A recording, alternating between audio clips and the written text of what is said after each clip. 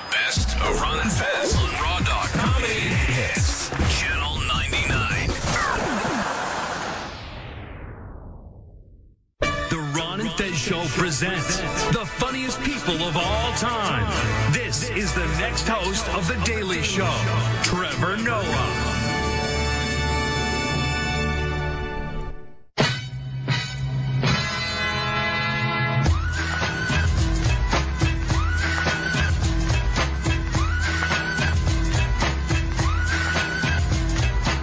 That's Jeffrey Gurian's theme song, isn't it? Seems to be. Yeah. Jeffrey, with all your sparkly clothes today. I wore a sparkly scarf in honor of my guest. He's a sparkly guest. But see, here's the thing. If something happens and we get hunted, what if the Nazis are chasing us, right, you are going to gleam in the moonlight. Well, that's why I wear other scarves. Oh, I see. It's a 3-scarf day. Smart. You know that. Well, who do you have with you today? I'm going to let you guess. I'm going to make you believe, you make believe that you don't see who it is, but I'm going to let you guess, okay? Right. An international comedy star, okay? New correspondent on The Daily Show, and the only big star that ever apologized to me for laughing too loud during my act, who said he ruined my tape. So that means kindness. That's kindness. Very kind well, person. You could have one more thing. The guy everybody's talking about these Everybody's days. Trevor Noah. How are you, buddy? Amazing. Great, Trevor Noah. Thank you very much. Yeah. Thank you so much. I think it's one of the most interesting things to be able to make people laugh in another country. You know what I mean? It's a tough thing to pull off. It is actually a very tough thing to pull off. It's a tough thing to pull off anywhere, to be honest. To get a laugh anywhere in the world. It genuinely is. I always say I hate the fact that comedy is the thing I know, because I would have chosen accounting, to be honest. I don't, like, people go, why did you choose? I didn't choose comedy. If I could have chosen something, I would have been a comedy chose you. But it is true, like, you don't think that, like, an accountant's not going to wake up in the morning and go, do I still have it? Am I still having it? I think it's because it's such a mystery of where humor comes from. I don't know whether it can be built. You know what I mean? I think that you're born with a certain amount of humor and you could scrape away what doesn't work for you. Yep. But I don't, I know they have those comedy schools. Yeah. I don't know whether you could take someone who is very logical and methodical and then turn them into a funny person. Well, also translating from one country to another, what's funny in one country may not be funny in another. Yeah, which is something that always fascinated me. You know what it is it's one of the biggest things I had to learn when I first started doing comedy in America, was just like how perspective changes. I remember when I first came out here, I had to realize it was so strange to see how sensitive, and rightly so, let's say New Yorkers were about anything 9/11 related. Yeah. But then, for instance, if you were in Erie, Pennsylvania, it was just this distant thought to them, Right. You know what I mean? And so when you go to each place, you start to realize that just the same topic you have to approach in a very different way. And it's no different to the same way you would tell your mama's story or your grandmother versus your best friend. You'll tell the same story, but you'll tackle it in a very different way because you know that you're dealing with a different person. You know? I think that's incredibly fascinating and probably easier somewhat for an outsider to pick up on, because you bring none of our prejudice to Erie, Pennsylvania, or North, you know what I mean? Like, we would go, well, that's how they are. Mm-hmm. But when you have that perspective to go, I'm going to discover who these people are. It's the thing that it's the strangest thing about thinking that you know anything. As soon as that happens, you stop learning about it. Yes. And it's great that you use the word discover, because that's really what you're doing. When you go on stage in different places, you're discovering what appeals to different people. Definitely. And what they respond to. It's always a test. It's the craziest. I always say comedy's genuinely the craziest thing, because there's no, like with a song. Once a song is a hit, it's a hit. When you perform that song, nobody's going to boo Bruce Springsteen when he gets on stage. They're going, oh God, that song's not the same anymore. It's the same, it.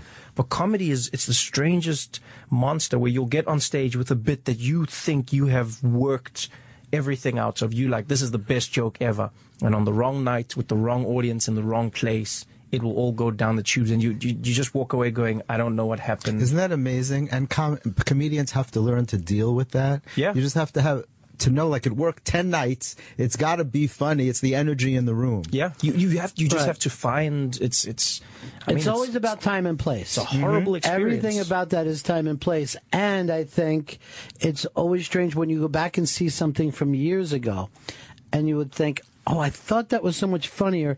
And even in your mind, sometimes you think, I thought the audience was rolling and screaming, but it was just doing okay. Well, sometimes it also has to do with the audio. The audience can be rolling and screaming, right. and you didn't get a good tape. And the laugh doesn't sound that Jeffrey, good. blame the tape. Yeah, but I mean, even Always something blame the like tape. something that you saw on TV, like it's Kinnison or Murphy, you remember it differently than if you go back and watch it. And I've tried to play some things for like my kids before, from when I was younger. Some of the stuff holds up. It has a shelf life. Some of the stuff I'll find myself saying, well, you don't understand. No one said that before. You know what I mean? Like they will never, it was impossible them to be as shocked by Sam Kinison as I was. You know what I mean? Mm-hmm. Because since that, everybody's been able to walk up that place that Kinison explored first. Well, it's basically the evolution of porn. That's what it is. Right. Like if you want to look at the barriers, I always say porn, the same way they lead the trends when it comes to digital media, they lead the trends when it comes to what our baseline is for what we think acceptable or crude is. Right. So there was a time when porn was just a woman in her underwear. You're like, wow, Yeah. you know what I mean? Exactly. And then I remember the first time I saw a nipple in a porn, I was like, this is the most ridiculous thing ever. crazy. And then now, if it doesn't include 10 guys on the top of a skyscraper, it's like, And this with is a camel. Yeah. this is vanilla. This is vanilla. Right. You know? And the difference It's is, desensitized people. you know, Chris Stanley is younger, but he doesn't understand the backstory in a porn. When we grew up, there had to be a reason for the woman to be there, the man to be there. Now with porn, you Usually just a delivery of some kind. Already, the delivery or Just show up to the mansion. yeah, there would be some reason that these people, and it would take a lot of talking. Like, I think these two are going to have sex, but now it starts with people actually naked, Yes. and It's having just sex at the compilations of beginning. coming. Yeah. Fluid shooting everywhere. Yeah. That's it. Yeah. And that's the same. So if you look at that, if you look at the evolution of porn, you can directly see the evolution of comedy. It's what was acceptable at a time, and then what is acceptable now. Now, to shock people now, you really have to. You have to be, you know, what we would consider extreme now. Whereas back in the day, you listen to that stuff. You listen to all the greats from way back, and you're like, wow, this was edgy. This was considered. Well, like Lenny Bruce, he wouldn't be considered. He would be considered probably mild today, and yet he'd still be considered good. Not all those absolutely. guys. Yes, yeah. There's a lot of guys that couldn't make a living today if you took them out of their time. But I think Lenny would still be able to work. But I think that there's also something else that's very different. That a comedian now is willing to express anything that they've done. They sacrifice their entire life. Where Lenny stayed cool. You know what I mean? Eddie Murphy was cool. Richard Pryor was cool. Kinison was cool. George Carlin was cool. But now they can't wait to say, oh, I jerked off looking at my sister. It's a therapy session. Nobody that's a really good point.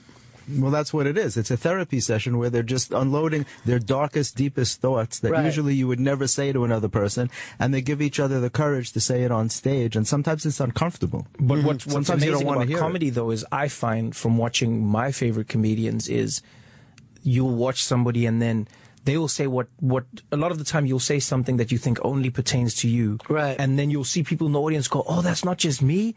Yeah. Oh, he also does that? I thought it was the only guy who jacked off to Martha Stewart. Wow. Do you know what I mean? There's things where you'll be shocked at how similar, and I think that's the real magic of comedy, is trying to find those similarities where nobody knew we were all thinking the same thing, where somebody says it for the first time, somebody goes, wow, that's exactly what I've been thinking. It's shining the light. That's the power of sharing. When people share and you identify, you realize you're not alone. You're not the only person in the world that's that sick, that there are other people who are just as sick as you are. So we're sharing sickness is what we're doing. That's what we're doing. We're sharing our mental illness. Spreading sickness. And realizing that we're all the same. Trevor Noah is going to be performing at the Gotham Comedy Club this Friday through Sunday. Go to GothamComedyClub.com for tickets and more information. But also, of course, Trevor being with The Daily Show.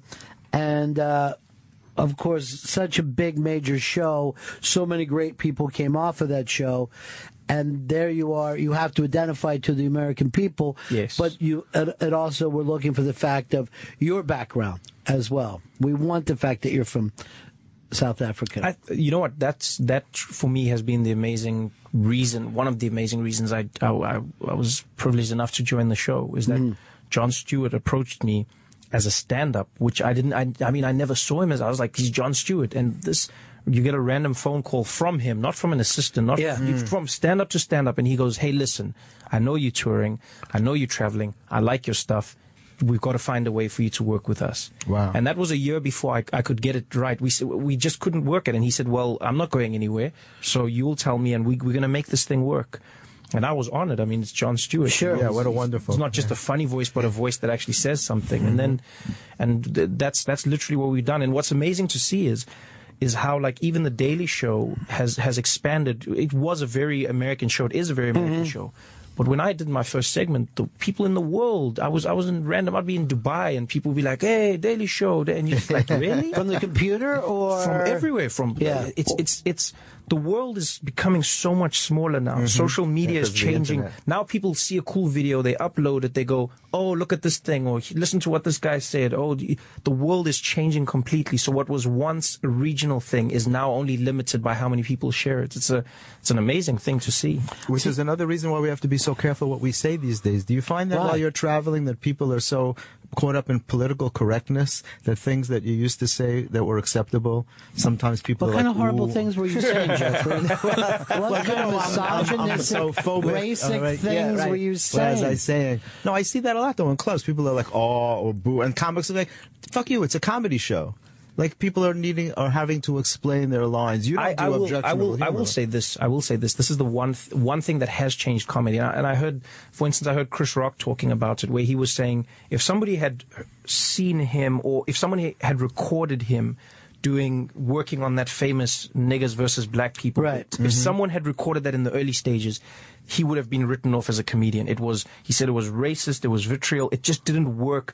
He knew what he was trying to say, right, but he couldn't say it in the right way. And I think that's a lot of jokes, is that when you're trying to bring it out of your mind, it doesn't really make sense. You know, and a club is supposed to be that environment, but now the club is not the club anymore. Now you say something, and then someone was recording it, they put it on YouTube. The next thing you know, now you're trying to explain, what I was saying was, and it doesn't work anymore.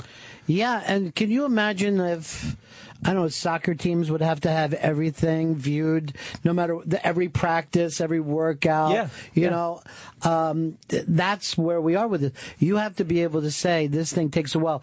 I remember when I did that thing at the Friars Club, and it was Bill Hicks, and they showed him on the day that the Waco massacre took place, and he was so angry. So they took the attitude of, towards the end he was angry rather than funny. I'm going, that was the day it happened. If you weren't angry that day, you were never going to get to a place where you could make it funny. You have to have the initial emotion of this is wrong. But, you know, getting back to Jon Stewart, I think is amazing, because people look at him as, you know, a very political comedian.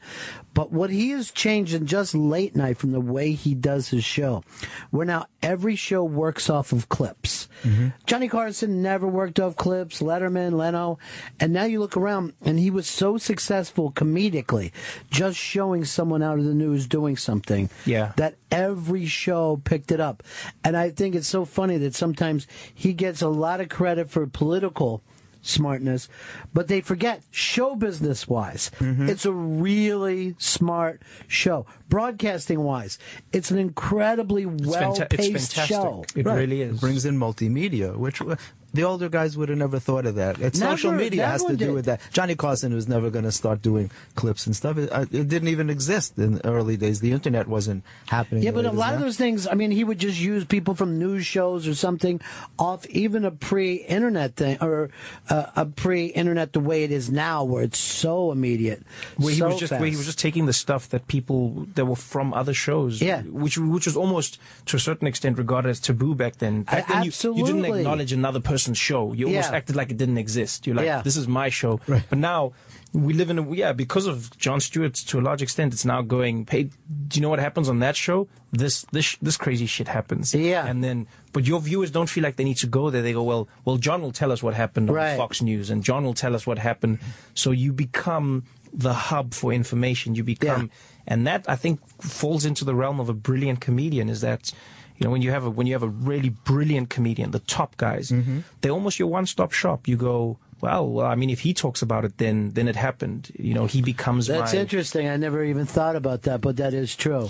All the greats did it. You know, from the Bruces to the Hickses to the like, all of them. They become your source of information, and they make it palatable. So you go, he's not going to lecture me. He's going to give it to me in a way where I go, oh, okay. If he talked about it, then it existed. And as you said, they reference each other, because if you're secure, then you're not threatened by another comedian. If you know that you're good, it's like a beautiful woman who's secure will embrace other beautiful women. Yes. But otherwise they're catty and they just hate them because they look good. Yeah. And so a secure comedian will embrace.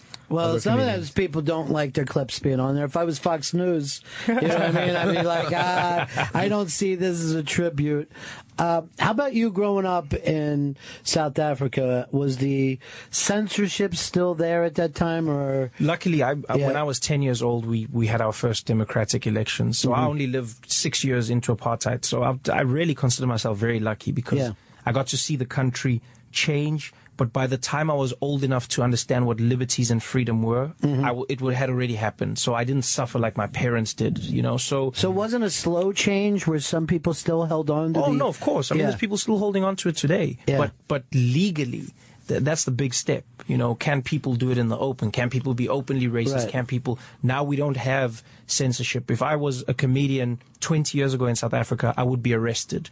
You know, it didn't matter if you were black or white. If you spoke out about the government, if you said anything that made it seem like you were against the man, you were going to jail. It was as simple as that. So I grew up in a world... I didn't know of comedians. I didn't have any... I didn't even know there was such a thing. Where you had no reference. No, I genuinely didn't. I didn't have a Lenny Bruce in my world. I didn't have any of these guys saying these things. So by the time I got into comedy, it was just somebody. The first time I saw comedy from America was a friend of mine. Just after I had started, he went, "Hey, do you know Eddie Murphy? He does the thing that you're doing." And I was like, "What do you mean?" I was like, Eddie Murphy's the Nutty Professor. What are you talking about? And he was like, "Eddie Murphy, the stand." I was like, you are lying. Eddie Murphy did not do stand-up comedy. And he was like, and he gave me a VHS, and he said, "Watch this." And I was like, wow. And I remember I watched Raw for the first time, and I sat there. You know, when you reconsider all your options in life and you go, I need to quit because I don't know how you make people laugh like this. It was an out of this world experience. Yeah.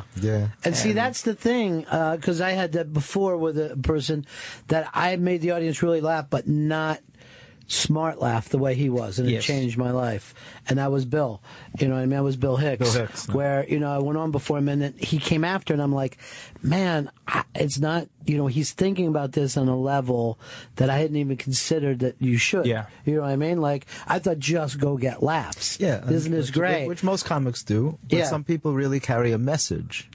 Yeah, but there's also a thing of, even if it doesn't have to be political or social, there's a way of carrying yourself, I think, and a way through your humor. It may only be on one level, but it could somehow bring people together, or at least change their mind a little bit. Like my favorite comics, sometimes I disagree with them 100%. You know what I mean? But it'll you admire stick. The it'll kick around, and you're like, yeah, I guess I could understand where that came from. You know? And you know what? That's sorry to interrupt you, Jeff. That's great comedy. I feel. I always say to people, my end goal, my dream, is to get to the point where the audience are my friends. Right. Mm-hmm. Because that's what a friendship is. You laugh the most with your friends. I don't care who you are. Your friend will make you laugh with that gut laughter that, you know, where you're crying and choking. Sure. Yes. Your friend.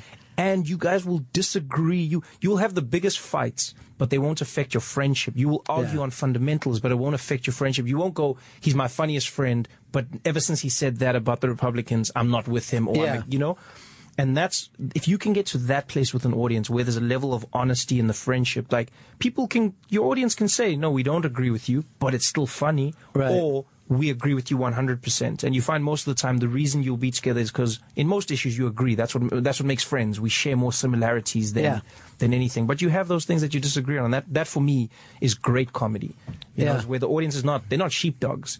They're with you and they're challenging you as an audience. You know, they're challenging you to sometimes go, okay, maybe I'm wrong, guys. Let me rethink that. Let me approach it from a different angle. Well, I think when you enter that place too, when you try to figure out why someone else thinks that way, like what point did you get, even if it's racist, sexist, homophobic, you're like, okay, instead of me judging you and calling you names, let's go back. Let's recreate the crime scene. Here's the information you were given. So what else happened? You know, because you can normally figure out this is why people feel. Most of the time it's for some kind of self-preservation, you know. But I don't think anyone sets out to be wrong. You know what I mean?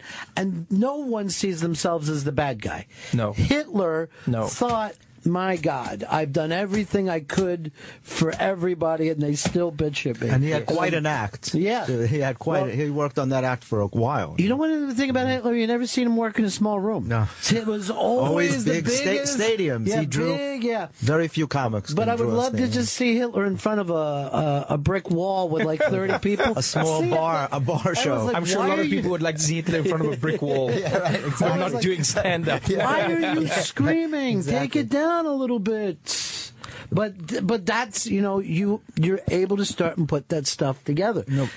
And what you were saying is so true, because that's how comedy changes people's thinking. But it's got to be observational comedy, which is very different. And also, you have to have the time on stage, like when you're headlining and you get an hour. Yes. To pontificate to people. Definitely. That's how you sway people. In a 10-minute set, it's very hard to do that. That was one of the hardest things I had to learn was what is your intention when you're on stage, and your intention a lot of the time is limited by the time that you have. So I had to learn that I couldn't, in a 10-minute spot, my job wasn't to change anybody's mind. My job wasn't to, have some amazing little discovery. Revelation. It wasn't about that. In that 10-minute spot, if there's 7 comedians and we've all got 10 minutes, my job is to make you laugh. I want you to have a great time. This is a comedy show and we're all just going to have a great time together. When you come to my show, I want to make you laugh, but also let's share something between the two of us. It's those little spots. I almost feel like they're like a sampler. You go to like a little taste. A little taste of the flavor. Right. They just give you tastes of the flavors. Like with a little spoon. But they don't put all the toppings in. They don't go. They go. No, that's for the full show. For now, just taste what salted caramel is like, and then you'll decide whether or not you come back. How long have you been doing comedy before you got to that point? Before that realization hit you? Was it a while? This was almost too long. Yeah. That's funny. It was too long. I think it was maybe only 2 years ago in New York when I learned. Yeah. I literally went from doing a one-man show at I was at the Bleecker Street Theatre, and I was out there for about 2 months running a show, and it was going well. I was having a good time, and then on one night I left and I went to the Comedy Cellar to do a spot, and I thought, let me use the same bit. I'm trying to work this, and I went with the same, and the audience literally looked at me like I'd walked into, it's like I'd walked into somebody else's family dinner on Thanksgiving and just walked in and then started a speech, out of nowhere. I just walked into somebody's living room and I went, and that's why I believe that gay people fundamentally and people are just like, who the hell are you? And why are you here on Thanksgiving? That's literally what it felt like. And then I had to learn that, okay, there's certain things you can say, going back to friendship, that you can say because people know you now. Right. They have to they trust know you why first. you're saying it and where you're coming from, and that's a very important thing. That it's a relationship. When it grows, you now open yourself up to more things. It's like when you're dating. Like the creepiest shit that you really want to do, you can't say to the girl when you first meet her. But then when you guys are deep in, then you go, well, actually, being peed on doesn't sound so bad. Right. But of all rooms, the Comedy Cellar, that's a hard room to crack anyway. Yes, it really is. It comes with a long history, and it's a very hard room to just break into. It genuinely is. I've been told that, and I've been very lucky in that. That's one club that really welcomed me when I got here. Are you saying from an audience point of view too, Jeffrey, or from just an audience point of view club? of what they expect? Yeah. And the people who perform there, who basically live there, all the big stars, they love that room, and it's got a cachet to it. Yeah, if you're a regular there and you show up and you're used to. Here comes Jim Norton, here's Louis C.K., here's David Tell. Right, and then when you're like, wait, there's a new guy. Yeah, exactly. You know what I mean? It's almost offensive to the audience. Yes. Like, who's this new guy who thinks he can perform at the Cellar? What's he going to do? But funny enough, I find the regulars are better. Where you really feel the pressure at the Cellar is on the big nights, the Fridays, the Saturdays, because then that's when a lot of foreigners have come in, like people from Australia, people from South everywhere Africa. in Europe, from South Africa. People have come from all over the world to this world famous, like every club has its time. Sure. And right now is the Cellar's time. Mm-hmm. And people come from everywhere and they go, we've heard of this place. We heard that Dave Chappelle might pop up. We've heard that Chris Rock might pop up. We've heard that anybody might. So the whole time you can feel that anticipation when the host goes, this next act you've seen on, and you feel everyone like, is it him? Is it him? It's literally like you feel like you're one of a scratch card. You like one of those lottery scratch cards, and all you're trying to do is be the scratch card that gives them like $20 so that they go, okay, I'm not that disappointed, but I was really here for the jackpot. You know what I mean? It's like you don't want to have to apologize when you get on stage. I'm sorry, it's me. Yes, I'm very sorry that I'm not who you were waiting for, and then sometimes you have to work harder because of that, because they go, okay, well, with one more act and then maybe he comes, and one more act and then maybe he comes, and you have to fight through that. So those nights I find are harder, but they can be the most rewarding, because then an audience member goes, now I see why he's on the stage. So the goal is to balance your stand-up with the Daily Show. Well, I think I found the balance already, which is great. I have no fixed schedule. I'm lucky enough. I travel the world, so if I'm in town, then we do something. If there's something that we really feel would be great to do, I'll fly in and I'll do it. But I still live in South Africa. New York is my comedy home. I come here and do shows and I have a good time. But I could be doing tours in the Middle East. I could be touring the UK. I could be anywhere, which is really, as any comedian knows, as any performer knows, the greatest thing to have is the ability to work when you want to work and to work where you want to work. Like nobody should take that for granted. So I don't. Do you have to change your act much depending on what part of the world you're in? Like if you're in the Middle East or... what's funny is I've learned it's not material, but rhythm that changes everywhere you go. Really? It's not. It's really not material. I used to think it was the actual material that changes, but it's not. It's just how you... Like New York has a rhythm. If you go to New York clubs, like they'll be like the hipsters have a rhythm, for instance. So if you go to like a lot of the Williamsburg clubs or those rooms, there's a very distinct rhythm to the way they tell their jokes. If you go to like let's say a Caroline's or one of the more flashy places, they've got a definite rhythm. Everywhere you go in the world, there's a rhythm. The UK has a very dry, very, very, it's the rhythm more than the jokes. People think it's material, but it's just how you say it. So you adapt a little bit to each place, or you realize that it'll take them longer to catch up with you? No, I don't. I adapt in terms of how I tell you the same thing. I don't change my point of view. I don't change my opinion. You change your delivery. Yeah, it's such a small, slight thing that you don't realize you're doing, and if you're cognizant of it, it changes everything. Well, it's brilliant because it's the way to connect. You have to mirror. You're basically mirroring back the people that you're with first, and at a certain point, then it also builds that trust, and you could take them to other places. Oh well, what happens is you hope in time you get to a place where your audience becomes just that, your audience. Right. And then that's when you end up with the likes of, like when Chris Rock is doing a show, very few people are there going, who is this Chris Rock? Yeah. What is this Chris Rock thing you speak of? You know what I mean? People know why they're there. People know why they're going to Louis C.K.'s show. No one's going to go there and go, oh my word, did you talk about jacking or what is this? Right. People know why they're there. That's your audience. But until you get to that point, it's referrals. My sister, someone sent me a clip. I watched 5 minutes of you on YouTube, so I thought I'd give you a chance. And I didn't know you have these views.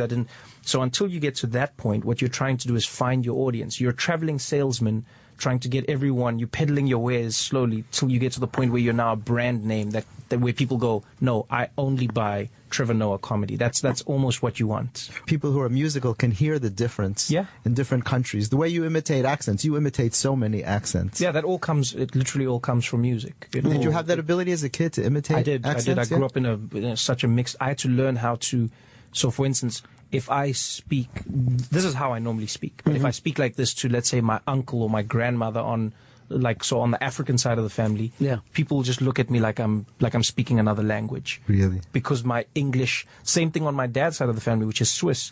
They'll just go, what are you saying? So you've got like these weird little accents that you have to put on so people understand you. And then you just find in time that every accent you pick it up and you keep it, and you pick it up and you keep it, and So. I think it's amazing too that because of that unique background, it helps you bring a unique voice to comedy. Whether you set out to do that or not. That's true. Just having both of those things there means I'm coming at a direction that no one else has come, because nobody else has. It would be tough to bring that to American if you were African or if you were Swiss. Yes. It's difficult for either one of those people to translate. But the fact, since you grew up not translating just language, but emotion, tone, viewpoint, you learn that probably at the same time you were learning to tie your shoes. You learned how to be with people. And that's really unique and really different. Like I remember I was in Lexington, Kentucky, and I met this girl who I found out afterwards was a stripper. But she was a wonderful girl. She was at a comedy show, and she was just having so much fun. And she came up after the show, and she's like, oh, honey, she's like, you were by far the funniest and handsomest nigger I'd ever seen. And now I wasn't offended, because I'm not even lying. In her eyes, I saw no malicious intent. This girl wasn't trying to hurt me. She thought she was giving me the best compliment. And the comedians who were with me, they were American. They were like, whoa, you can't say that. Hey, you can't say that. Right. And she was like, what, I can't say he's the funniest? And they're like, no, you can't say the N-word. Yeah. And she's like, I can't say nigger. Well, what do I say? Do I say jigaboo? Do I say... And now they're getting shot, and I'm laughing my head because I've never heard the word jigaboo before. Yeah. So I'm just like, what is this? This is the most fascinating. This is the cutest racist word I've ever heard in my life. I'm in a totally different world, and because of that, I engaged her in a different way. We sat for hours talking about what world she came from, how she would tell me, she's like, but that's how people talk out here, and this is how my family talks, and this is how, she's like, I didn't even know. And she asked me genuinely, she's like, does it hurt you when I say nigger? Does it hurt you? And I was like, well, it doesn't hurt me, but it hurts many people when you say that. And she's like, but people say it, and I listen to rap music. They say it all the time. It don't hurt nobody there. And you're trying to explain why. But it was so fascinating that if I had dismissed her, if she came up and said that, and I said, get away, you racist bitch, she would have never changed. I would have never learned anything, and now we both tackle it from the same points of view. Now you go, she has a little bit of insight, and I do as well, into her world. Sure. But you know what? You have to have enough intelligence to have that conversation. You once asked me something. There was some cab driver driving around with a swastika on his arm. And I was incensed by that. And you said, what if you sat down and talked to a guy like that? And I said, you can do that with certain people, but by the time a guy is wearing a symbol of hate on his arm, but do you remember, very, very difficult to talk to somebody. But do you remember that he was a black guy? That was a black guy with a swastika on his arm. So the madness factor that he's promoting something that would have been against him. But now here's the irony. But he's not smart enough. I was just going to ask you, though, because I don't know if you saw that story in, because you know that obviously I'm sure you know the history of the swastika, where in, like, for instance, in Indian culture, it meant something totally different. Long before Hitler, people were using the swastika. But I think it was turned a different way. No, it had a different angle. Exactly the same. The exact swastika was used, right?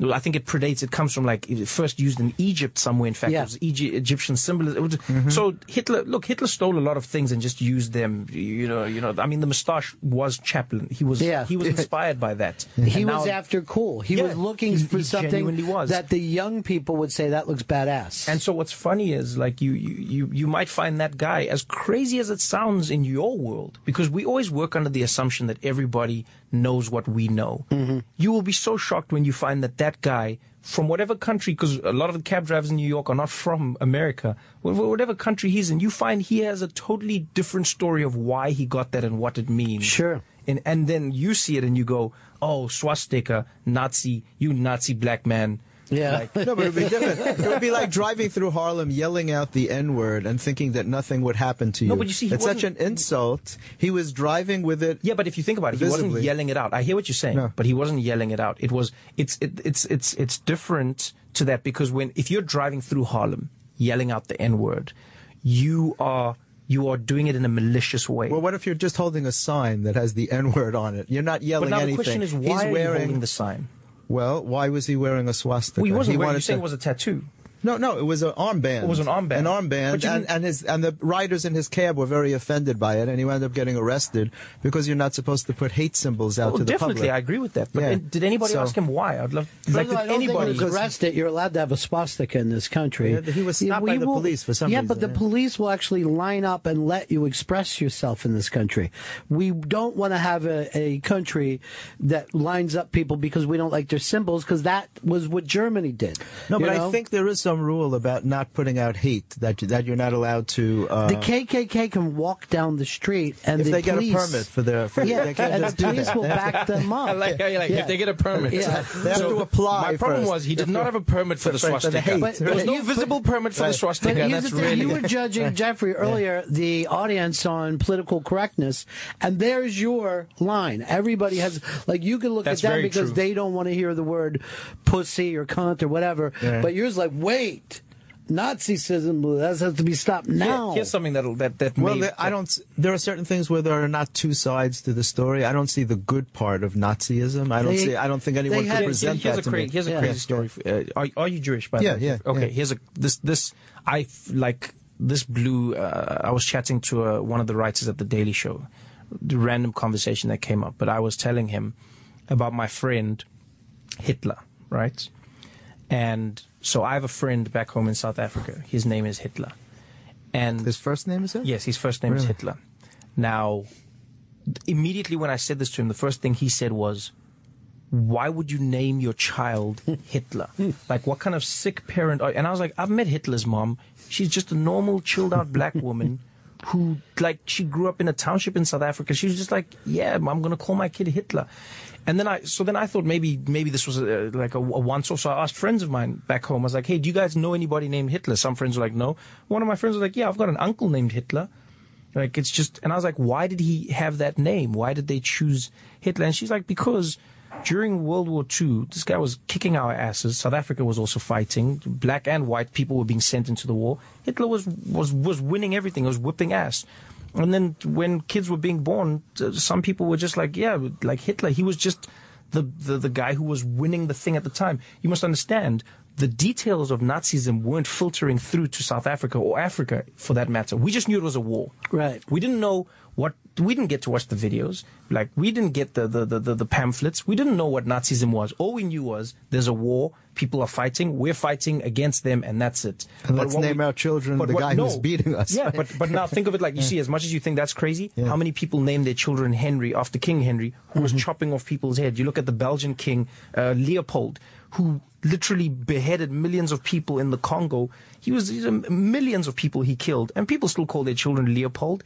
It's just that if in certain places, and because of your personal experiences and what you're exposed to, some people don't have the full story. Some people don't have the full experience. Well, Leopold doesn't carry the weight of the name Hitler or Henry. And I understand the example that you were yes, doing. Yes, in your world, he doesn't. In your world, does it? No, I will tell you now. If you think of Africa, the name Leopold, let me tell you something. In Africa, Hitler is not the worst guy you can bring up. That's true. In Africa, Hitler is not like, he is. There's many guys where you're like, whoa. They are much worse than, I'm sure in parts of Russia, Stalin holds more weight than Hitler does. Yeah, right? Okay, but they're on a par. They've all killed millions of people. Yeah, but there's guys that have killed millions of people. In the point Africa, is that the British killed millions of people. So you got to understand, like, think of it like this: the concentration camps were invented by the British. there were concentration camps in Africa before Hitler had concentration camps. So in an African's world, Hitler's a bad guy, but he's not the worst guy. Sure.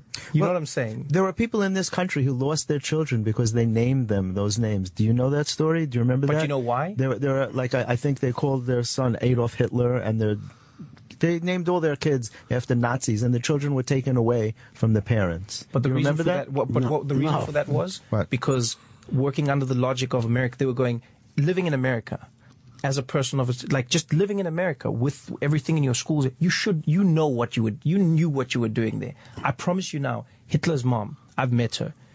She has not exhibited any signs of Nazism to me. Your Hitler's mom. Yeah, my Hitler, of course, my Hitler's mom. But I'm saying, I've met my friend Hitler. I've met his mom. And no, I don't even think she knows who Hitler is. Probably not. And as long as he stayed in South Africa, he'd probably have no trouble. If you were traveling around the States and introducing yourself to people, it would be a weird kind of it's thing the same to do. way You're when not I going was to get in, a lot of girls. Yeah, when I was in Scotland, I met a guy who came to one of my shows, a Muslim guy from the UK. And he was talking about how he hates America. And I was like, why do you hate America? He's like, oh, because they don't want to give me a visa to come to their country. I was like, why? I was like, and I was like, is it because they're racially profiling? And he's like, yeah. And I was like, man, this is not cool. America needs to be more inclusive. And we had this long discussion where we both agreed on everything. And I said, you know what? It's not cool that America does this just because somebody's Muslim or they Arab or they look a certain way. Why would you do this? And I said, it was great talking to you. And he said, yeah, really nice talking to you. I said, oh, I didn't get your name. And he said, my name's Jihad. And I was like, I'm sorry, what? I thought you were going to say Osama. No. He's like, my name's Jihad. And I said, wait, what do you mean, like jihad, like jihad? And he said, yeah. And I said, spelled like jihad. And he said, yeah. And I literally went, well, everything I said, I now have to take back because you have to forgive somebody working in an office in America who gets a visa application from somebody named Jihad, which in their minds is literally what they're fighting against. Right. And now I was like, look at it logically. Imagine if you're that person in that office who then goes, hey man, I'm not going to stereotype and I'm not going to discriminate against somebody just because they are called Holy War, which is what people are fighting against us right now. I'm not going to restrict them from. Imagine if you're that guy, and then, God forbid, Jihad comes to America, does something bad. When they come to you in an interview and go, how on earth did you not see this happen? It's coming, right? Yeah. And you go, well, how was I supposed to know that a guy named Nazi Jew killer would kill Jews? Right. Do you know what I'm saying? His name was Murderous Swine. Exactly. Right. How and that's the crazy world. And I had to explain to this guy, and he was still angry, but I was like, dude, I'm not even American, but I'm going, I don't know. I've met you now, and I see that you're a cool person, but you're on a piece of paper, your name symbolizes... It's a little off-putting, right? Exactly. Because in America, jihad has a very negative connotation. In the Middle East and to most Muslims, jihad really means the daily struggle. That's what it means. It really means your struggle that you face by yourself with your religion and just trying to be a better person. But now, because of Islamic terrorism, jihad in America is not a nice thing. No. So if you walked around in America going, my name is Jihad, people go, why on earth would your parents name you Jihad? Right. Just dealing with the jihad, the daily jihad. That's me, man. Jihad race. Trevor, no, what a great experience to get to meet you, man. Thank you Congratulations. so much, the Gotham Comedy Club, Friday through Sunday. Well, only Sunday Late Show has tickets. Sorry to interrupt you, but there's everything sold. Of course which it is great. is. So we added one last show Sunday night, Late Show, if anyone wants to join. Sunday, what time? Sunday, 10 p.m. That's the only show available. Cool. And, of course, one of the reasons that the Daily Show has been so successful and so cutting edge is they know how to go out and find the good guys. And looking forward to more stuff with you on the Daily Show. Thank you for a great chat. Trevor, Noah, see you next time coming through, buddy. More Ron, more Fez. This is the best of Ron and Fez on Raw Dog. Comedy Hits, Channel 99. The bits that were marginally better than the rest. You're listening to the best of Ron and Fez on Raw Dog. Comedy Hits, Channel 99. The Ron and Fez Show presents the funniest people of all time. This is David Alan Greer and Tommy Johnigan. Well. Mr. Tommy Johnigan. Good to see you, pal. It's been a long time. Tommy Johnson's going to be at Levity Live tonight through Sunday in West Nyack. That's the and place. his Comedy Central half hour airs Friday, June 13th. Yeah, that's all right. So sorry I'm late, guys. How have you managed? You don't have to worry about a thing. I want to say it was a sign of I'm from the Midwest, and I got taken advantage of. It was not disrespect to the show. How come? What happened? I feel like I just look like a guy you take the long way with. Yeah. So I feel like that's what happened, and I don't know enough. Where did you come in from? Astoria. To here. Yeah. And that's I would say 10-minute train ride? Yeah, literally 10 minutes. I got in a cab. Oh. I'm such a. I'm afraid of. What are you afraid of? The subway? Not afraid, but yeah, I'm afraid of the subway. I'm 31, and the subway, it terrifies me. But there's women that ride the subway. What are you worried about? A subway crash or getting raped? No. Getting raped? Getting wrong way, going completely wrong, because these trains go forever. I don't know what happens if I mess up, how far off base I can be. But you would just get off the subway and you walk around the other side and you ride back the other way and you're fine. You don't have it doesn't end and that there's nothing there. Yeah, I mean, maybe for you people from the city, you can do that, but... We stay in this dimension. We are not traveling through other dimensions. It's not even a transfer from Astoria. Oh, really? Shot. No, it's a straight shot, yeah. There are the mole people to worry about. So it took about 50 minutes. Are you staying with somebody in Astoria? Yeah, I'm doing shows tonight, so I got in yesterday and stayed with a friend. No, you're in Los Angeles, California now, right? Yeah. Home of the Doors. That, to me, is a confusing place, and yet you're fine. I'm fine with that, especially because I GPS in my dash. Yeah. If something goes wrong, I hit home and give up on all my plans and circle back. See, L.A. confuses me because there's no center to it, and you're never out of L.A. Yeah.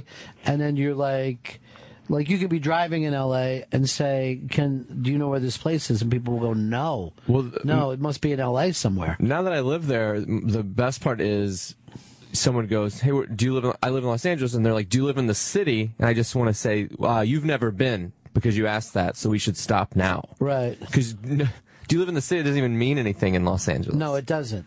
Los Angeles, to me, feels like you're driving through North Jersey and you end up in Long Island and there's nothing in the middle there.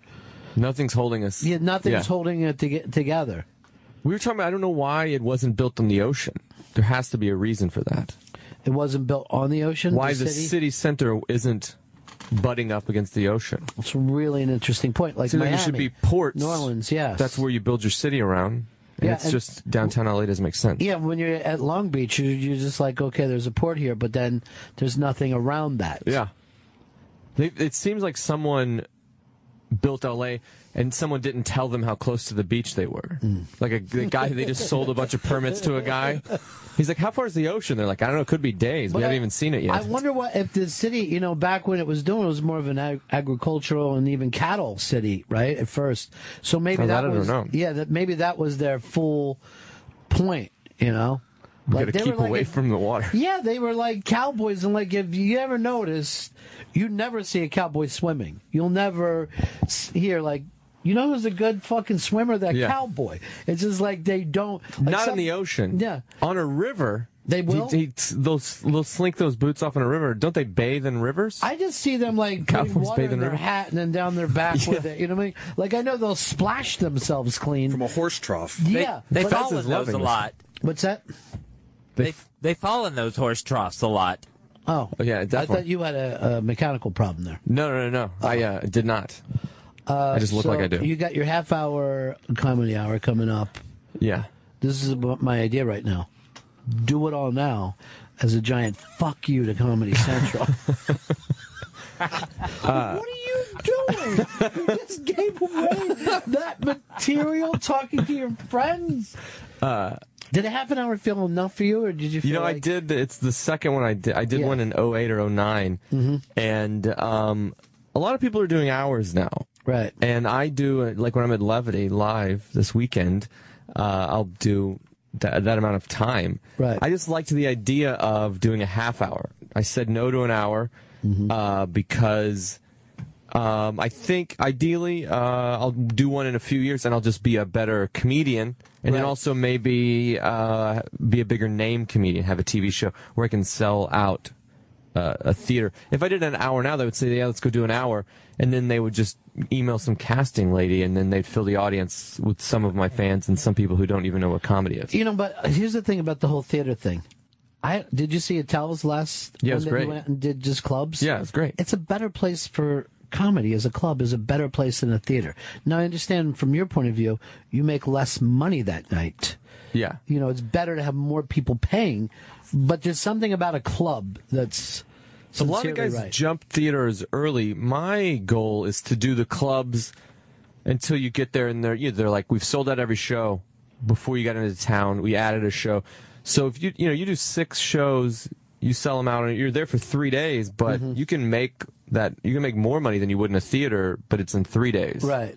Or in a small theater. Yeah, and a lot of theaters have like union deals and shit like that. You got to pay for the guy selling the Snickers. Yeah, you're getting a lot of extra prices that you don't have to deal with in the club. The downside on the half hours, they own it forever now. No matter what happens, they can air that and sell it. Right. And I've seen my money. Yeah, that's done. Yeah. You're ending up like one of those Brady kids. Like, wait, this is still going on now? Yeah. This is still happening without me? I somehow got the Three Stooges lawyer to negotiate my contract. I didn't even know he was still around. Did you ever see the Late in Life Three Stooges where they'd, all post-stroke, I don't have any of my own money, and I know that everyone watches these shows. It was very sad. Mo was the most depressing because he seems to be the alpha. And I saw him at a point where he'd given up on everything. Yeah. Well, see, the thing is, he's only the alpha in his little crew. You never saw him fucking stand up to other people. Yeah, On the outside, those guys would take off. They would just start running when shit happened. Go try that 2-finger thing in the eye in the Bronx or whatever and see what happens. So you're doing well, but you're a family. You're a family man. I got a little baby now. And a girlfriend and a baby. 19-month-old baby. A girlfriend and a baby. Yeah. Sounds right. Yeah. Just saying it. 19 months old, though. That's... Walking and talking. Yeah. It's a person. A real person. We can have conversations. Mm-hmm. She can be rude. She's got to that age where she can be a rude person, so that's nice. I think that's a development for humans when they realize being rude is a power over someone. I don't have to be pleasant. I don't have to please people. Yeah. Yeah. But I love it. I love having this baby. But I'm not home every day, so I feel like I can understand how someone could hate it if they didn't get to leave for 4 days at a time. So if we were giving out letter grades right now as being a father, where would you be? What would you give me yourself? as a father? Yeah. Oh, I mean, just because I travel, I'm probably in a B and B minus. Yeah. Because I travel and then I don't know anything about. I just know, which I don't feel like I should have to. I think it's not polite to say, but if we go by nature, I'm not. It's not in my bones to know how to care for the baby. Right. As a man, it's a spread the seed thing. Right. And as a woman, it's a nurturing thing. So you're starting now to me sound like a low B. See, the thing is, too, this is the only times that you can really score some good grades because the baby isn't old enough for you to go, make a giant fucking mistake with advice or anything. Yeah, I worry about the mistakes we make now. We're big on organic food. Yeah. With the baby, I eat anything that's out. I don't care how they made it. I'll eat it. With my baby, I feel like an asshole. I pick up some chicken at Whole Foods, and I'm like, is this organic? And then because I have the feeling, I immediately go, it's for my daughter, and then I just keep digging this hole. Yesterday I bought salmon, and I asked if there was any GMOs in it, and realized I don't even know what GMOs are. I asked if they were in it, and didn't even know if it could have been a thing that they only put in turkey. It could have been a thing that somebody made up. But had he said, there's GMOs in that, I would have been like, you know what, I'm not going to take this salmon. Not going to do it. I'm big into no parabuns right now. Yeah. Don't even know what it means. Being a parent, I've never been a sucker more than any point in my other. If you put no or there's none added and add a word to it, I'll pay $9 for it. Now, what point are you going to start thinking about schooling? 19 My girlfriend months already is. already. My girlfriend already knows the high school she wants our kid to go to, so she's figured out the private middle schools and grade schools that feed into that, which means we need to kindergarten and preschool that feeds into that grade school. Right. So we've already applied. She's doing classes with our kid at 19 months old at this preschool a year and a half before she's even eligible to get in, so she can get in and then essentially go to the right high school. It's changed so much, hasn't it? Like this stuff, and you think it's not important, but it's oddly important to today's person. My girlfriend is an Ivy League chick. Like she went. That's a whole different thing. She's like a big. When she was in the 5th grade, she's older. She's older than I am, so there was no internet when she was in the 5th grade. She called all the Ivy League colleges and had them mail her pamphlets, the literature. I didn't do that. And had it stashed under her bed like porn. Yeah. And at 5th grade, she would get out and read about Harvard. And knew in the 5th grade. I didn't know that I wanted to go to college until I graduated high school. My friend said, "Where are you going to college?" And I was like, "Where are you guys going?" Right. And I went to the junior college, which isn't even college to some people. And yet, we had a kid in our school who went to college, made the paper. Everybody came down. We were all waving them off in the train. The fucking school band came down. Because everybody went, we're going to go directly into the factories and our life will be set. It was considered the best. What do you want, Chris? You're trying to hand me something? David Allen Greer. Yeah, bring him in. Okay. You know David Allen Greer, right? I've never met him, but I know of him. Yeah. We'll pick this up, though, and I'm sure he'll have opinions because he plays a principal in a school now. A new teacher show. Yeah, he's in The Bad Teacher. That airs Thursdays on CBS. Hey, brother. Nice to see you again, man. This is Tommy John again, very funny comedian in L.A. We were just talking about schools because he's a father now, and now that you're, in my opinion, actually a principal because you play this. I do play one on TV. Maybe you could help him out a little bit. Well, how old is your kid? 19 months old. Well, you got time. Just cool out, okay, man? Where do you live? Miracle Mile in Los Angeles. I ask because, in New York City is crazier. The private school thing is much crazier. Do you really want to get into this? I pay so much money for this. Oh my! We were already looking at. I'll say the number. It's not it's a stupid thing. The preschool is like $16,000 plus donations. Oh yeah, and I don't get the donations. I'm like, here's my donation, $16,000. Yeah, I'm not donating. Well, here's the thing: with the donations is a way for you to make sure that you get your kid in. That's true. In New York City, you can't get into all the preschools. Your child could have their first failure, their first turn down at 2-3 years old. And they're really interviewing you. They say we really encourage our parents to be a part of it. Be a part of our family. Yeah. This preschool is run by one woman, which to me means you just blackmail one person. Right. You just need some information on one person.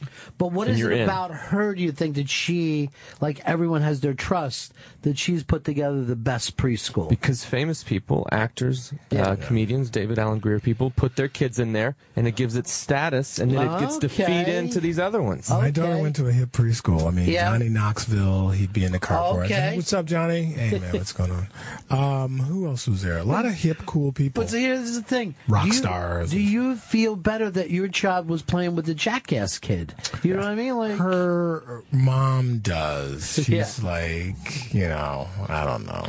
Hey, Tito Jackson, can our baby have a play date? It's all about the play dates. It's Tito. Yeah. It's Johnny Knoxville. I didn't say A-list. I said, in the ballpark, whatever. See, here's the thing. Would you want your kid to go play at Johnny Knoxville's house? Well, without thinking they're going to be diving down the steps. I don't. My daughter's 6 now, so it's a little better. But when she was really young, I just didn't want her killed or maimed or murdered. So I really was very nervous. Very nervous. But for famous people, it's mostly the parents that want to come over. It's not the kids. It's like, I'll bring her over. Yeah. It's like, whatever. No nanny stuff. They want to see where you live. My kid doesn't have any poor friends. I don't like it already. Wow. My kid only has friends with families that have nannies. See, that's where L.A. is different than New York, because no matter how rich you are in New York, you still got to mix it up. Everybody ends up in the, you know, on the same sidewalk, in the same subway. Well, on the train. Yeah, when you're on the train, you know, the kid still has to know how to deal like any street kid. Our nanny is the poorest person in my daughter's life, and my daughter boss is her boss. Yeah. So that's not the way you want her to grow Can I up. give you some advice? Be nice to the nanny. Oh, I love They could write a book. They could. Yeah, I got to get one of those agreements. Especially Schwarzenegger's. Now, here's the thing too. Do you think, like, you guys are both concerned about your kids and their education at an early age? Do you think your dads once gave a thought, how's my kid doing in kindergarten? No. I'm not going to dawn on that generation of men. I only care because my girlfriend cares. Yeah. It's so important to her. Girlfriend? Yeah, I have a baby with my girlfriend. Bastard child. I gotta go. I do not approve of this. What's going on with you? We think about getting married. I just don't want to marry a chick that has a baby. Right? And stretch marks. I agree with that. Straight out of the act. You'll end up, you know. When I got married, you know, we were together for a long time. She got pregnant on purpose. You know, we planned our daughter, and then she said, "We'll get married, and then we'll have a honeymoon." And I'm like, "That's not a honeymoon. That's a trip with a baby. Right? That's a difference." So you had your baby before you got married, also. She had her baby before I was corralled into marrying her. Oh, yeah. So you're not taking full responsibility. No, I love my daughter, and there's no greater joy than when I drop her off and her mom goes in on me. I'm like, "See you next week." And I did it.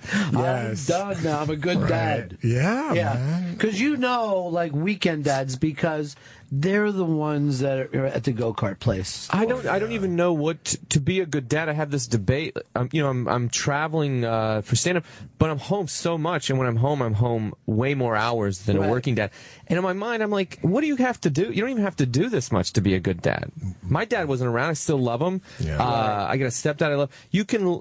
I could just not do anything. Flag on that. You have a what? I have a stepdad too, and I love this guy. Yeah. So my mom's divorced. Let me ask you something. Are you all right? No, I'm totally fine. I don't know you.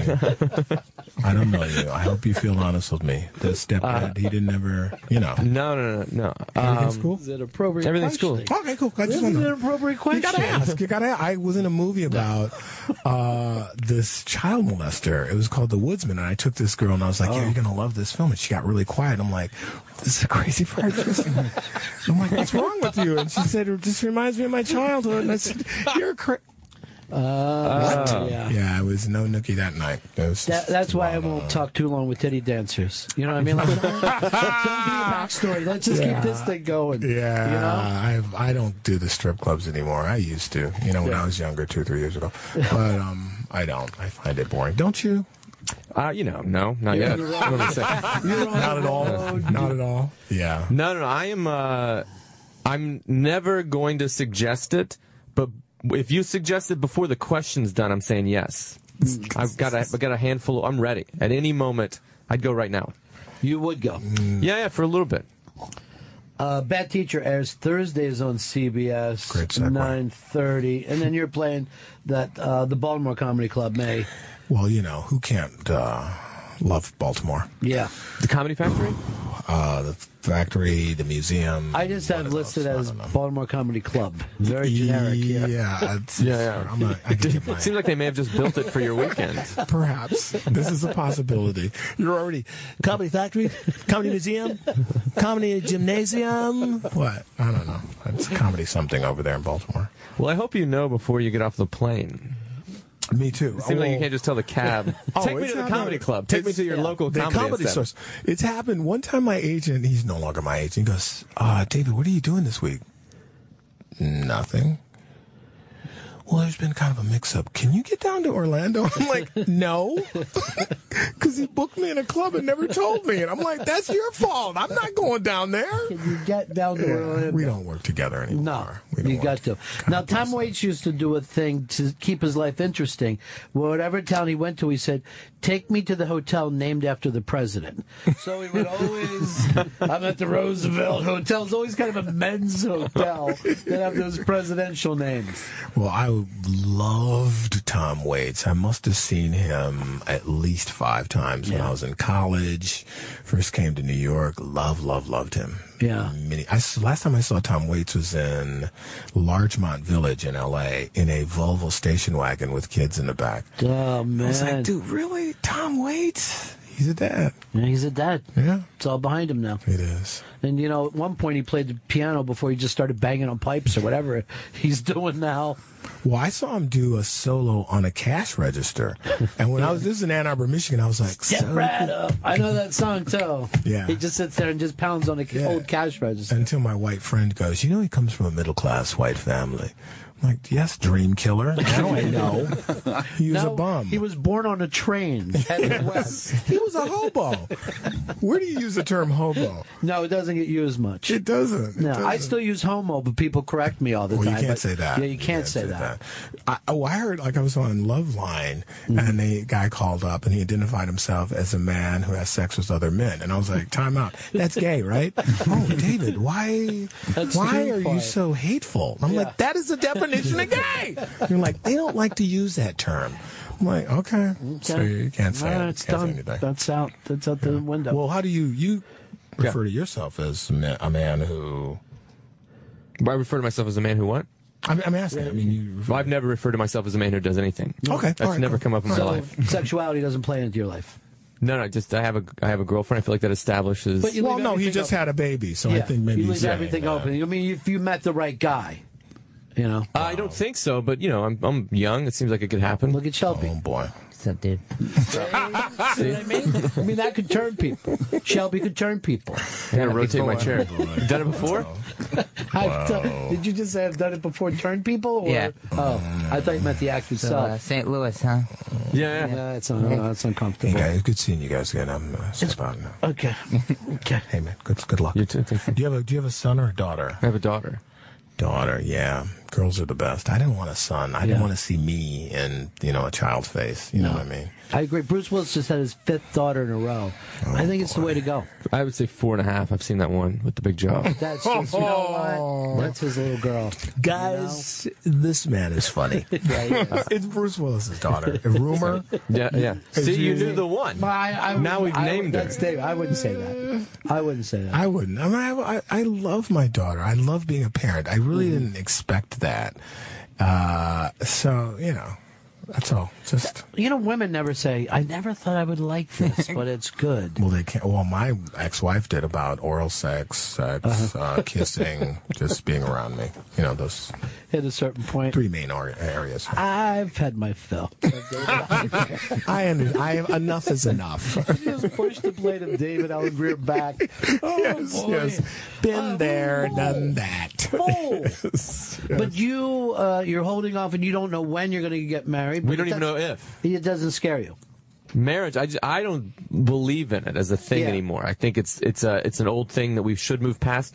But I can't change society, so if I feel like at some point my daughter's going to feel like her family isn't stable, we'll get married for my daughter, for no other reason. And your girlfriend doesn't make any kind of crazy. No, she's anti-marriage also.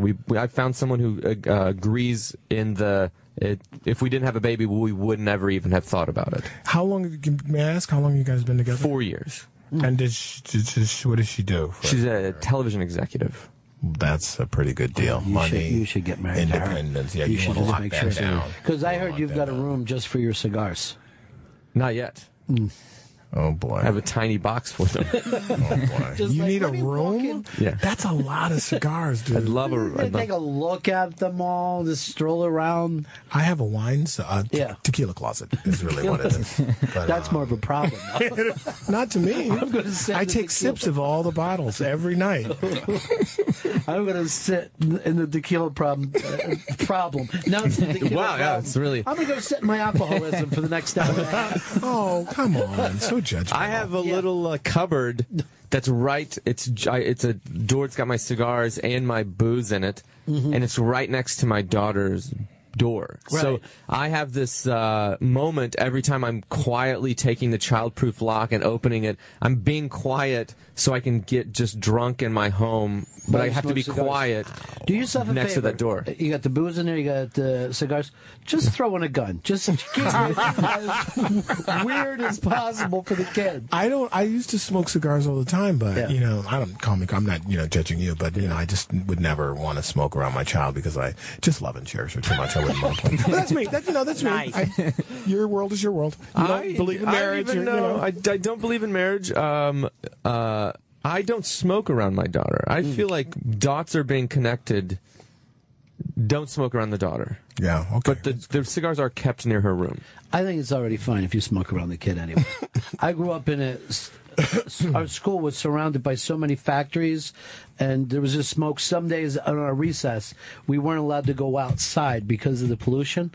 And I'm fine. I'm fine with But wait, it. I'm with you. I mean, I grew up in a time when smoking section on a plane was a sign. Right. And they smoked from row 10 forward and 11 back. There was no smoking. Yeah. But that's where it was. So the good seats were smoking?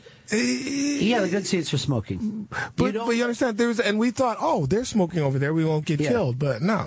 If it was like this, if you want to bitch at smokers, sit in the fucking back. That's what the airlines felt about it. My dad smoked. My dad smoked in the car, and he'd be smoking. You kids. Well, when he was there, when he was present. But it was like that in my house. He quit. Like he went from cigarettes to cigars to pipes. Pipes were the coolest. Right. Because they smelled cool. They smelled like cherries and stuff. And he finally quit. But yeah, it was the 60s, the 70s. It was out there. I mean, it's, My dad smoked Pall Malls, just unfiltered Pall Malls. Wow, that is amazing. One after the other? Yeah, just one after the other, going, God, what did I do wrong? What happened? That is a dead man, but that is a man. But then it was like this. Yeah, I remember what happened. Fucking World War II. That's what happened to me. Yeah, I smoked cigarettes when I was in graduate school, but I never enjoyed it. It was not a big deal, but I do smoke cigars. I smoked cigarettes in elementary school, but we would share the cigarette like a joint. Like we would. Let me ask you something. Yeah. Did your parents never get married because they don't believe in it? Are you a bastard child? No, Catholic. Oh, Very interesting. Catholic. So you did it the good way. Yeah. Okay, just checking. I did it the way that Jesus and Thank George you. Washington wanted us to. Thank you. So the way I should do it is get married and then divorce. Oh, no. What are you saying, sir? Well, I'm just saying if we're the taking 18 months I had were rocky. You know Not what? all good, but we were together.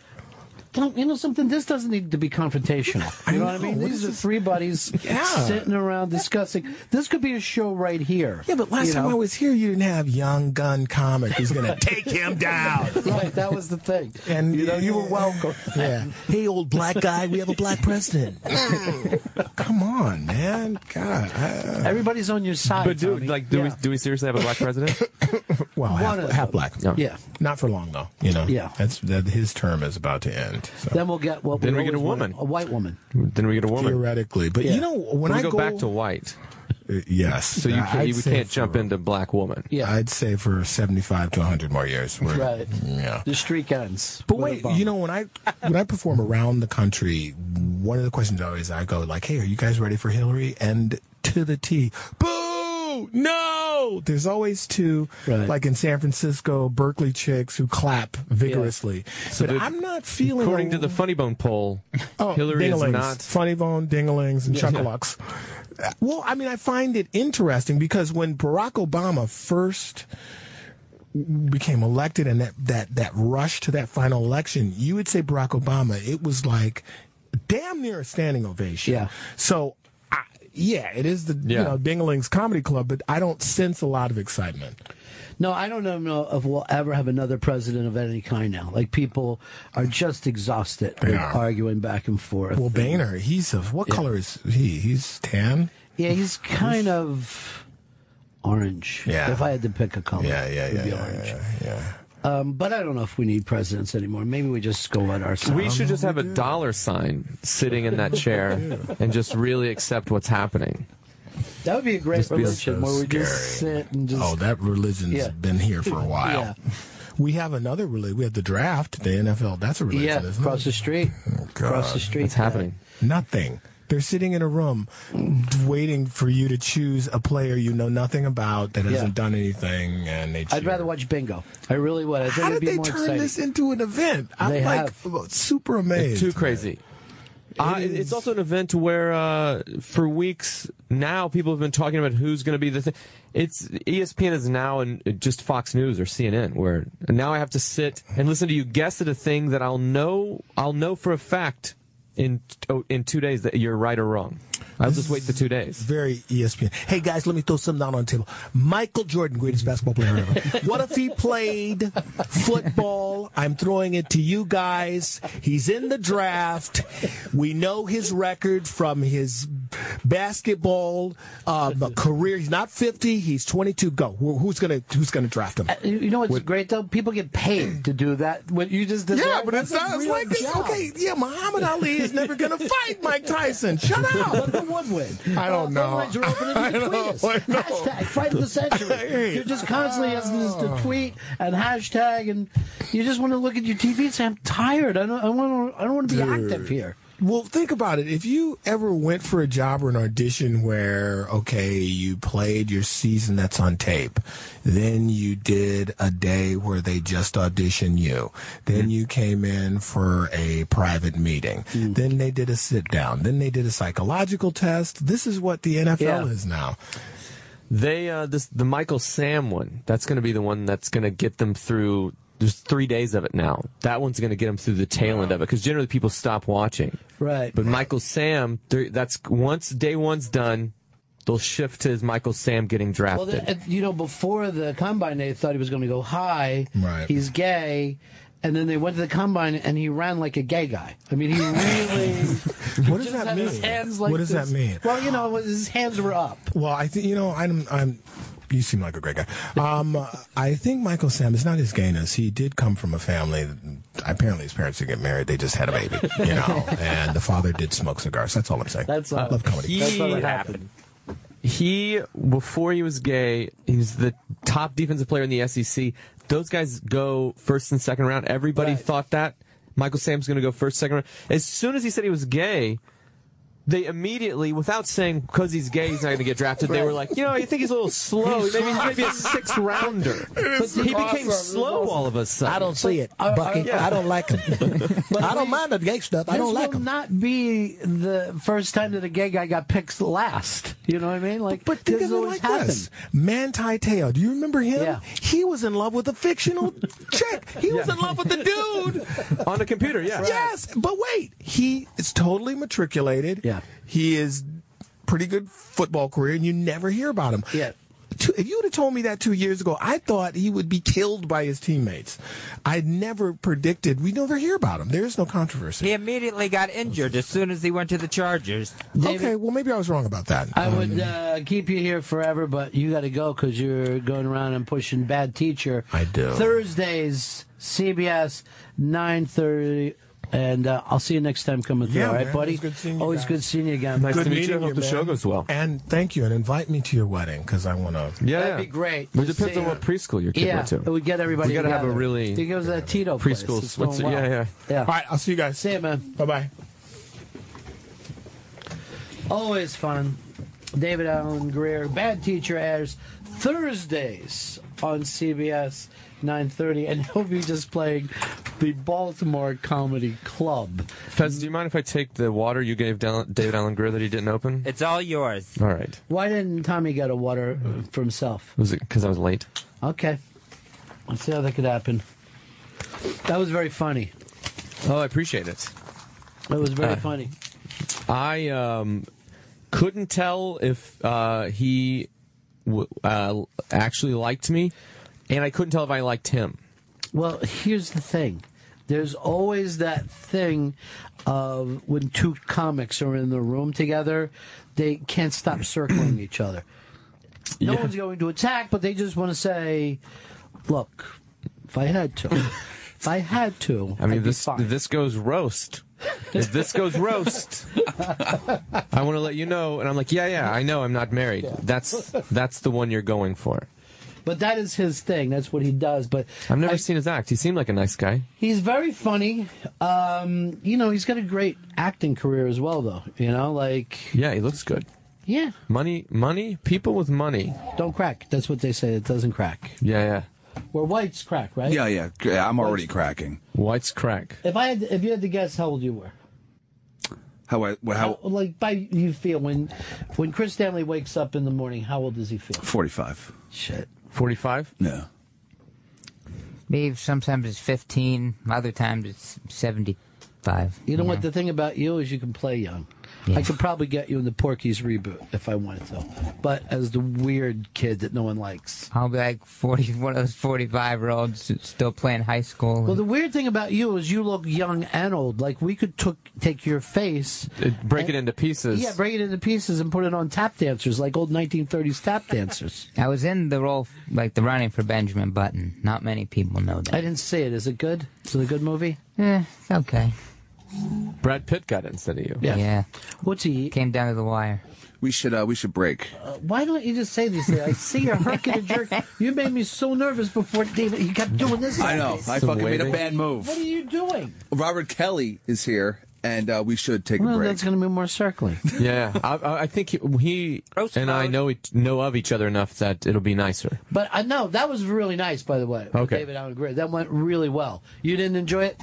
I didn't enjoy it because I didn't know how I was doing, and I also didn't know if there was a he made it where, and I'm really bad at not hiding when I don't like somebody. Stand by for more of the best of Ron and Fez on Raw Dog. Raw Dog Comedy Hits, Channel 99. This is the best of Ron and Fez. Ron and Fez on Raw Dog. Raw Dog Comedy Hits, Channel 99. The Ron and Fez Show presents the funniest people of all time. Continues next.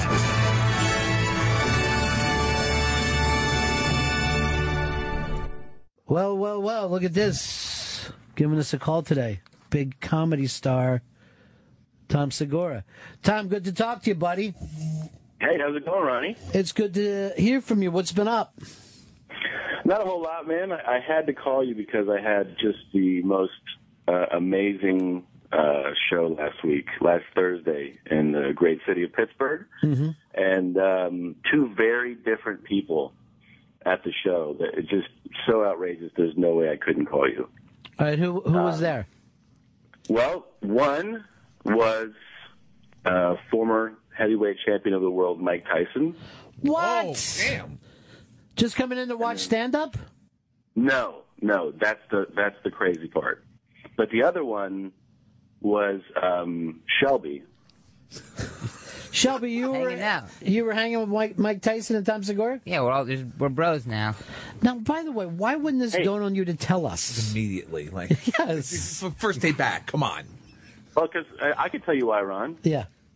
Because of those two guys, guess which one didn't say hello to me? Get out of here. Shelby. That's right. Shelby, why wouldn't you say hi?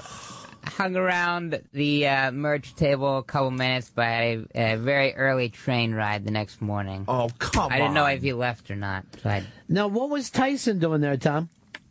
Okay, this is bananas. So I'm leaving Wednesday for morning press Thursday, and like sometimes you just you get your ticket, and then as you get closer to the date, you're like, so what's my morning press tomorrow? And on Wednesday, I ask, and they go, oh, we don't have anything set up. And I'm like, why the fuck am I going out a day early to do this shit if I have no press in the morning? Like, well, we have press Friday. I'm like, so I don't need to go out. So I'm super pissed getting on this flight to Pittsburgh from L.A. I sit down across the aisle, one row back, is Mike Tyson. Everybody boarding this flight is losing their fucking minds. Like people stop as we're boarding and they're having full conversations. Like, I remember in '88 when you fucking dropped your left hand in the second round. And I'm sitting there. I'm actually like, I think it's cool to see them, but then I'm like, I can't believe how these people are acting. They right. cannot keep it together. So it keeps going. It takes literally an extra 30 minutes to board this flight. He's super gracious to everybody. I don't say shit to him. Few hours into the flight, I'm like, you know what? I never bug people, but I feel like there's not a lot of chances to meet. Like, he's iconic, you know? I can't let it slide. So I just go up to him. I don't want to bother you. I just want to say I'm a big fan. And he grabs me with his, like, bear paw. And he's like, oh, thank you. I appreciate that. And I go, yeah. I go, so what are you going to Pittsburgh for? And he says he's promoting a fight. And he goes, what about you? I go, I'm a comedian, and I'm just going to do shows. And he goes, where? And I said, the Pittsburgh Improv. And he goes, where's that? And I'm like, dude, I don't know. Like, I don't have the address memorized. And he goes, is your show tonight?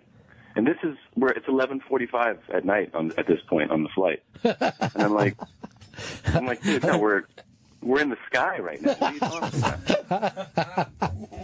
So he goes, when do you do your show? And I go, well, it's a full, like, Thursday through Sunday at a comedy club. And he goes, where is it? And I go, it's the Pittsburgh Improv, like I said. And he goes, how do I find it? And I go, I don't know, man. I guess Google it or something. And he goes, I go, how about just Google my name? And I give him my DVD, and I go, here's my name. Just Google it, and it'll come up where I'm at. And he goes, okay. So I sit back down in my seat. I figured, like, that's it. That's the end. That's the end. And then I, like, 2 seconds later, I hear, Tom? What's up, Mike? And he goes, were you on television recently? And I go, nah, man. He goes, you sure? And I go, yeah. I go, well, I'm on Netflix. And he goes, Netflix is amazing. And I go, yeah. He goes, what's your favorite show on Netflix? I don't know, man. I like House of Cards. I watched Breaking Bad on Netflix, even though it's not a Netflix show. He goes, my wife likes Breaking Bad. But he said it like, you know, you like shows that my wife likes. Like you're a bitch. Absolute bitch. So then he just, like, he kind of nods, and I turn around. Then I sit back, you know, I turn around, I feel a hand on my shoulder, and he's standing above me. And I'm like, holy shit. He leans down, and he whispers in my ear, I've been watching a lot of Netflix. Shit. That's it. That's all he says. And, like, I literally had never thought that sentence could be terrifying. I was so scared. I was scared that when he said it, and I was like, what the fuck, man? And he goes, that's why I recognize you. And I go, what? And he holds my DVD, and he's like, the picture on the DVD is the same picture on Netflix. And I go, yeah, that's the picture. And he goes, yeah, that's why I recognize you. And he goes, give me your phone number. And I'm like, what? So I give him my phone number. We land, I get off. I still think this is over. I'm like, that was a crazy exchange. This is over. The next day, Thursday, I'm sitting in the hotel. I look at my phone. I have a text message from Mike Tyson. And do you know what it says? What? Where's your show? So I'm like, dude, the Pittsburgh Improv. Where's that? I fucking Google it myself. I send it to him. 2 seconds later, the phone rings. Hey, Tom. Like, what's up, champ? And he goes, we're coming to watch your show tonight, brother. And I go, that's amazing. And he goes, yeah, we're going to watch your work. And I go, that's incredible, man. Thank you. And he goes, it's all love. But he said it, you know, like, I feel like that's like a black dude expression. Right. Like white guys don't say, like, yeah, man, you know, I'll see you tonight, Ronnie. It's all love. Like, it's not a fucking sentence, you know? So he said that, and I wanted to reciprocate, though, like what he was saying, but I was nervous. And I just go, I love you. And it's just like silence on the phone. He just goes, good luck at your show. And he hangs up the phone. And then that was it. I was like, oh, that's it. I fucked that up. I just told him I loved him. He's not coming. But not only did he fucking come, as soon as I finished the show Thursday, I'm walking to the back of the showroom. He grabs me. He's like, let's go to the green room. And then we go to the green room. And he fucking hangs out for like 40 minutes. That's madness, man. Yeah, but like I said, the other guy, Shelby, he didn't. Well, Shelby's a big fucking star. Shelby's, got his own way of dealing with things. But, I think Tyson is hanging around with Norton. Because I know he's done Norton's... He's on the Vice show. He's done the Vice show and stuff like that. That's right. Yep, that's right. I saw a piece of that. Actually, the funniest thing is I remembered I was watching some of that, and Dana White was on that episode with Tyson. Yeah. And Dana said, Mike Tyson is like Justin Bieber for grown men. Right. And I was like, dude, that stuck in my head, and when I was watching it, I was like, that is absolutely what's happening right now. Like, grown men are acting like children. When Tyson won the fucking championship, this is how the world has changed. I saw it at a fucking arena with 10,000 people, and we were just watching the TV. Holy shit. And it was... Really? It cost big money. It was like $45-50 at the time, and it was over in like a minute 8. It was insane how big Mike Tyson was. Oh, yeah. I mean, I was talking to one of his assistants, and he said when they were in China of all places, that the customs guys, like the guys that are having people detained and fucking shot, they left their post to see Tyson so that civilians were then passing through customs without being checked because the customs agents left their posts because they wanted to go take a picture with Mike Tyson. That's crazy.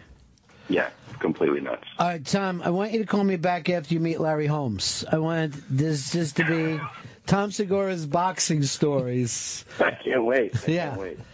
I'll be doing it for sure. All right, pal. Good to talk to you, man. Stay in touch, all right? I love you, man. See you soon. Peace. All right, bye. Tom's Love, going to be nothing but love. Tom's going to be at the Funny Bone in Columbus all this weekend. That's the 14th through the 17th. Go to funnybone.com for tickets. You never know who's going to show up. Where is it? Where's it at? It's in Columbus. Well, what's the address? You can Google it. I really like Netflix. That was my favorite part of the story. I really like Netflix. Why would you fucking blow a Tyson hang, you idiot? I thought that you would think there'd be a bigger... I guess he went in through the back. I thought they both probably left. Really fuck this up. Yes. Moron. You're the worst. Why don't you say what up to Tom Segura? Don Geronimo said he wanted to invest into it, and his wife talked him out of it. Which, short term was an awful thing, but long term, way to save that money. Oh, hell yeah. Boy, I would never feel safer on a plane than if I saw Mike Tyson sitting there. If anyone was like rushing the cockpit, I would think Mike Tyson is there to start knocking out terrorists. All right, are you very familiar with the legend of Mike Tyson? If anyone I would worry about rushing the cockpit, it's Mike Tyson. He's the one that's off kilter at times. He's got the fucking face tattoo. You know Mike Tyson, right? Did you see the one-man play on HBO? God, I love that thing. Oh, it was great. Here's what I loved about it. How structured it was. It was so incredibly memorized that I was cracking up doing that. Because you expect Tyson to just go up and tell Tyson stories. But he had learned a script. Yeah, it was a timeline. It was... Yeah. And it was like... And then he would just... he would be like walking along and he would be telling like an amusing story. And then Tyson would go, because all women are cunts. And you're like, what? Oh, when he was talking about the rape, yeah, he kind of glossed over it. You only said a few things about it, but it was fucking nuts. Yeah, that fucking bitch lied. That was it. That was pretty much huge applause. Everyone lost their shit. Like our bitches. What? Wait. Yeah, you tell Mike. Yeah. I was in with O&A one day when he came in, and. It's one of those things where you're just looking at him and you're like, that's fucking Mike Tyson. It's crazy. I watched a lot of boxing growing up because boxing was like gigantic. So I'd seen Ali fight on TV, and Frazier and Foreman and Sugar Ray and all. There was the middleweight division in the 80s was fucking unbelievable. Sugar Ray would be fighting Tommy Hearns, and then the No Mas fight. I mean, it was just always excitement, like Super Bowl level excitement when it came to these fights. This is the best of Ron and Fez. On Raw Dog. Comedy Hits. Channel 99. When sitcoms do clip shows from previous episodes? Yeah, well, it's kind of like that. This is the best of Ron and Fez. Ron and Fez. On Raw Dog. Comedy Hits. Channel 99. The Ron and Fez Show presents the funniest people of all time. This is Unmasked with one of the most successful TV actors of all time, Jon Cryer.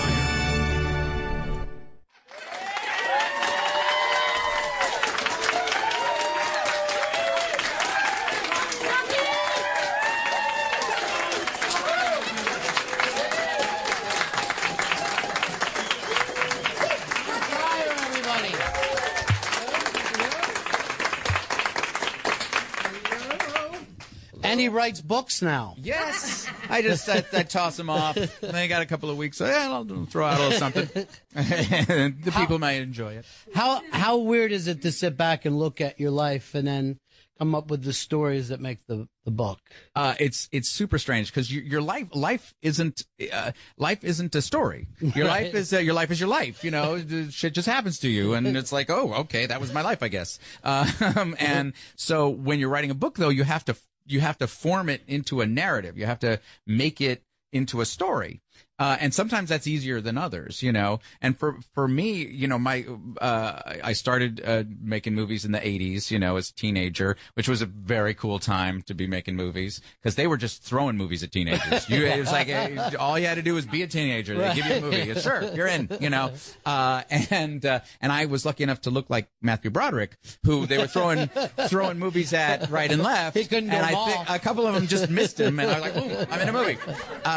So I got very lucky very early and got a chance to perform, but then my life took so many weird twists and turns in terms of my career that I realized that they were really just an escalating a series of weirdness, culminating with how crazy 2.5 Men went in the last few years, and so I was forced to sort of look back at that and see and really ask myself, why did that happen? And hence the book. But did you start to feel like an arc to your own life? Was there? Yes and no. You become as a writer, you become aware of what you're imposing on it,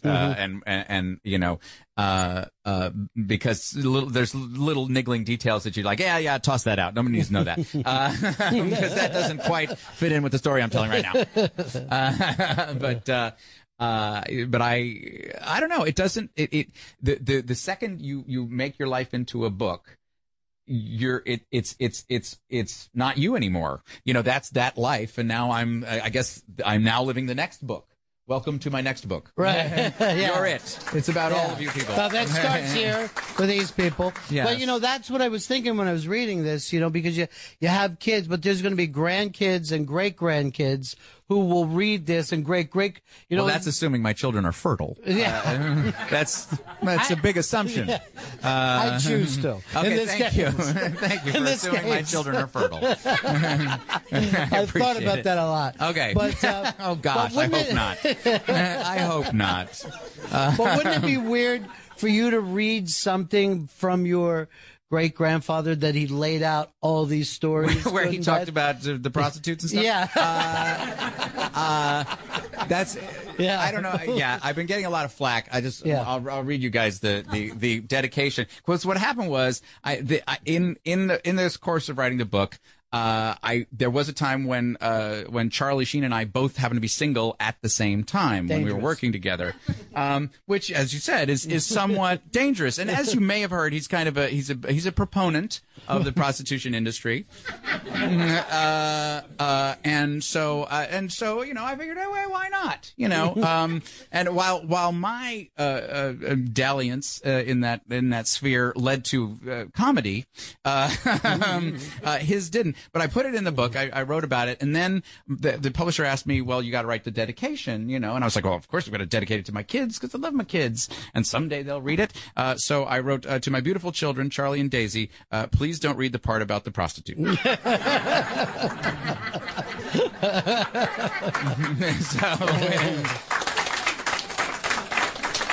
Hopefully, I have a feeling that may be what they go to first. Sure. After reading that. Yeah.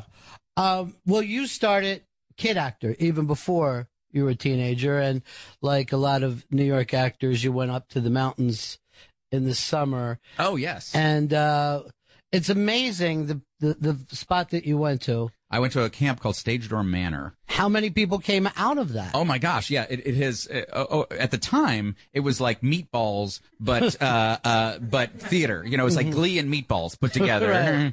And because it was all these little 11-year-old Jewish girls from Long Island playing Evita, and which a role that many of them were actually very well suited for, I have to say. But it was a ridiculous place, and this was the late 70s, early 80s when camps then were a lot more, shall we say, laissez-faire. They didn't just madness happened because of Meatballs. Everybody, you wanted that counselor. You wanted Bill Murray as your counselor, who just let you. I'm going into town to buy a jug of wine that I'm going to drink tonight, even though I'm 12. But now none of that happens because, what parent would send their child to that camp? But then that was what was kind of cool about it, which is amazing to me. But what was also amazing was that the graduates ended up being people like Robert Downey Jr. and Natalie Portman and Zach Braff, who was on my plane the other day, and I was scared to say hello. He was sleeping. I didn't want to wake him up. So you really felt it. I mean, there was because while I wasn't a great singer, or even much of an actor at that point, but you could see these like Leah Michele went to that camp, and you could see these people were amazing, astonishing talents at the age of 12. And they're still learning, they're going to get better from here. And so it was remarkable to be among those people. And it was a big deal in my life. And at that point, you're like, there's no turning back. There's something about this. Even as a kid, this was. Yes. I felt like I had no choice, that I had no marketable skills. And most children don't. Yes, perhaps. But I took a very clear-eyed assessment of my resume at 11, and I just felt that when it grabs you, and that I was initially in the theater world, and that's what really grabbed me, because it's very flamboyant and ridiculous and oversized and dramatic, and that's fun. That's just fun. And show business is like that, but with a lot more money. So I went that direction, and it's been a bumpy ride, but that gives you something to write about in books. Sure. That is the amazing thing, I think, that people just look at you and, between movies and TV, it looks like blessed, and it is, but in between the blessings, some really... Well, most of my own issues, I'd love to blame it on others and say I was abused and that's why my career took a dive. But it was not that. I wasn't, it was, I made a lot of mistakes. And that was, as an artist, I was always exploring things. Like in the book, I talk about the fact that after Pretty in Pink, I was like, I want to prove to people that I'm a great actor. I'm Sean Penn. I'm going to transform into Maggie Thatcher. I'm going to be somebody else. I'm going to, and who cares? Nobody wants to see. I don't have to prove that to anybody. It's like, but I had this thing in my head that I wanted to be. And it resulted in like 4 movies in a row that just tanked. Just awful things, and well, not awful. Some of them were pretty good, but I managed to make a total hash of my TV career as well, and all through just I always was following some weird thing that I wanted to do, and I guess that's a blessing because as an artist I got to do what I wanted to do, and but I tried to learn a lesson along the way.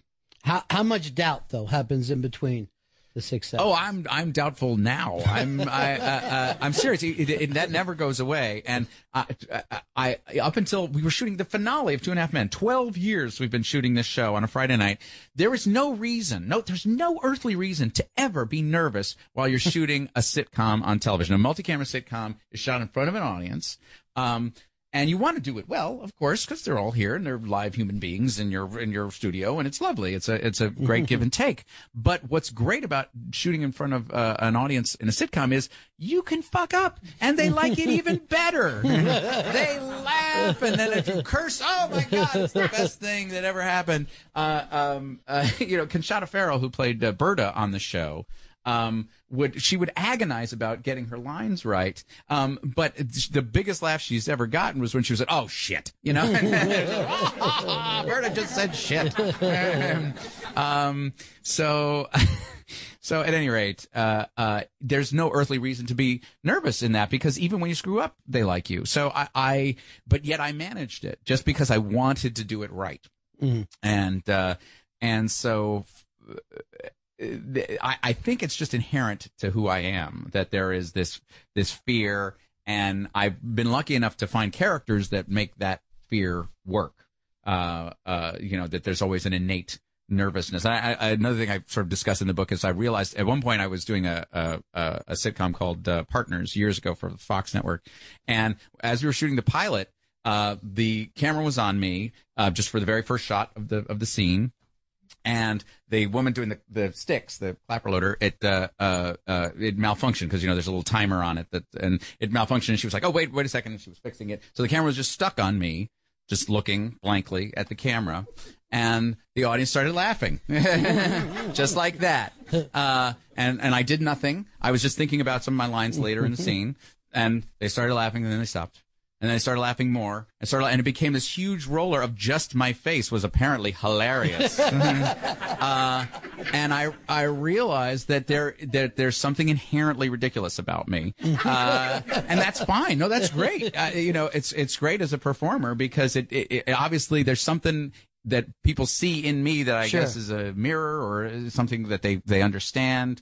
Or fear? No, there's no fear. So I feel lucky to have that. Well, don't you think like the really best character actors know what that is about them? I always look at Rob Riggle, and he plays this asshole so well. Yes. Oh my gosh. That part of it must be him, and then he knows it, and I can turn it on when he wants to. Yes, well, like Stephen Colbert is brilliant in that he knows to a T. With that character he did for years on the Colbert Report, he knew exactly how to construct the dynamics of that character.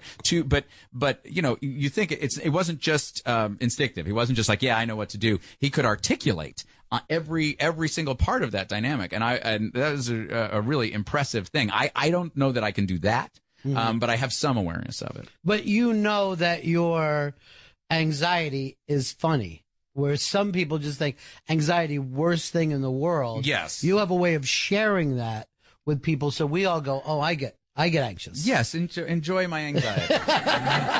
Revel in my anxiety. It's for you. It's my gift to you. You're welcome. Yeah. Well, the other thing that you managed to harness is the fact that people think that you're gay, and you could use that. And yeah, well, in certain bars, that is handy. I have to say, get a couple of free drinks, you're good to go. Well, no, there was a time when I was, concerned about it, only because I didn't happen to be gay, and I wanted to date women, and so I didn't want to send out that vibe. Right.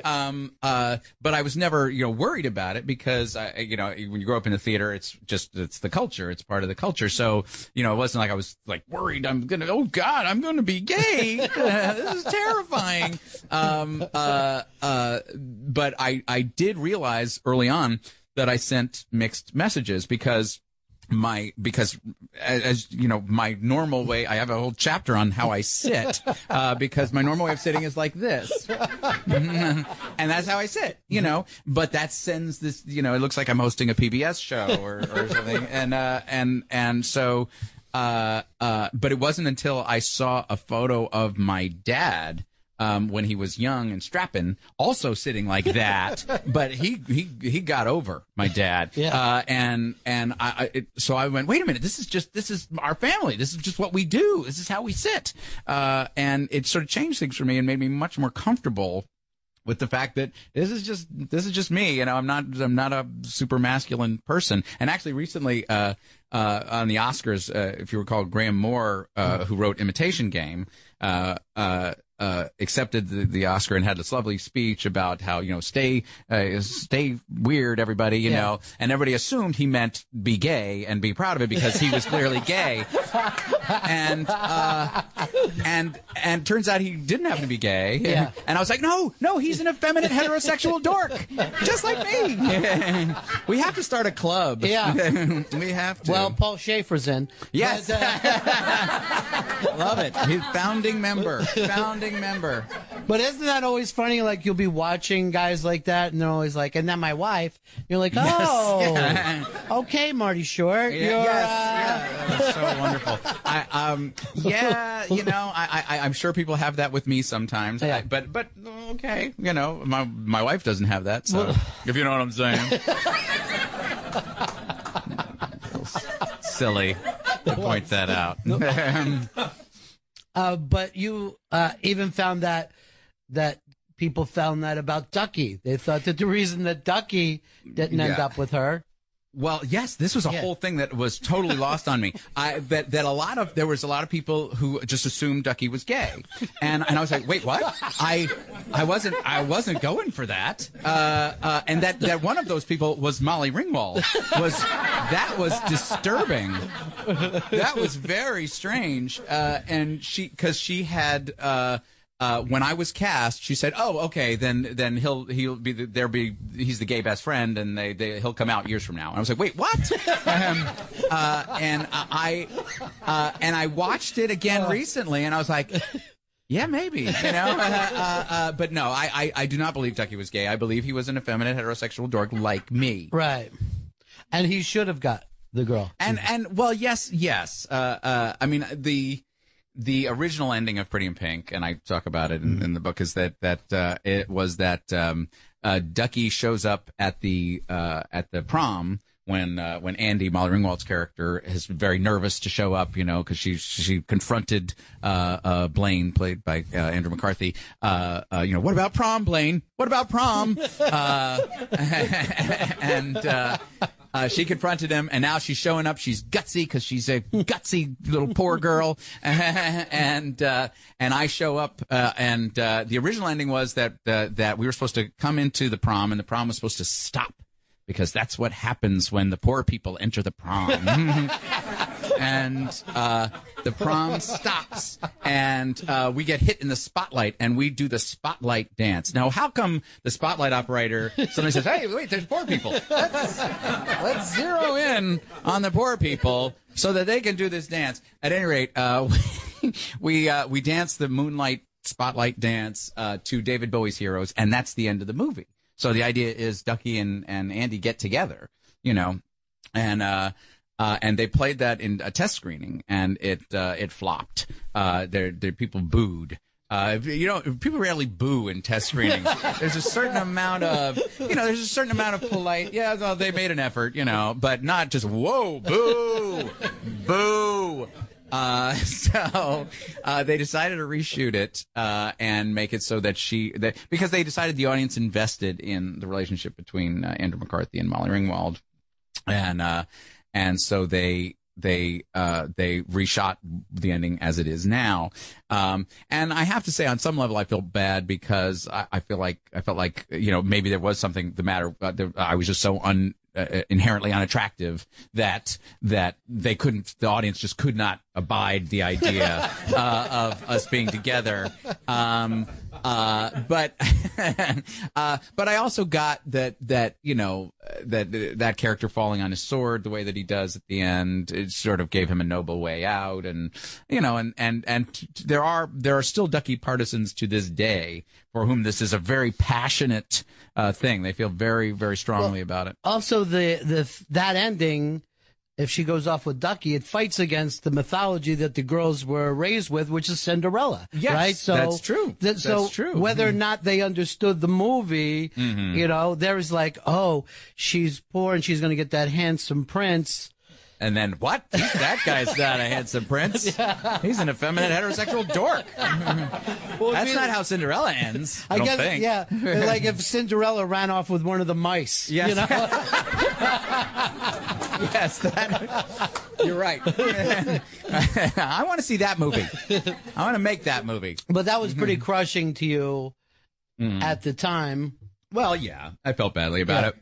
But, as I said, I think it was good for me in the long run. Right. And that should be the worst thing that happened to you in your life, that your ending gets recut. And yes, I don't know if that's happened to you guys. Right. It is a bummer. Well, Ducky was pretty cool, though. I mean, he was hanging out with Dice Clay. He had his own look. He was all right. Very memorable look. Yeah. So you went through the 80s, and, you did a John Hughes movie, kind of feel top of the world. Yes. At that point. Yes. Yes, I would go out night clubbing in the 80s as a young star. It felt great. It was great because I'd gone from the guy who was, hanging out with the bouncer for a few hours while all the girls went in, to that was my actual life, to the guy who goes in.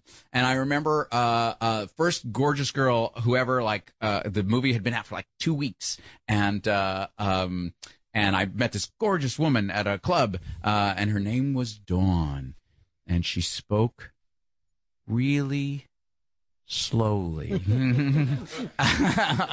She dealt baccarat in Atlantic City, and I was like, oh, this is my life now. And we had a date that was one of the most excruciating things because when a girl talks slowly, it took forever. And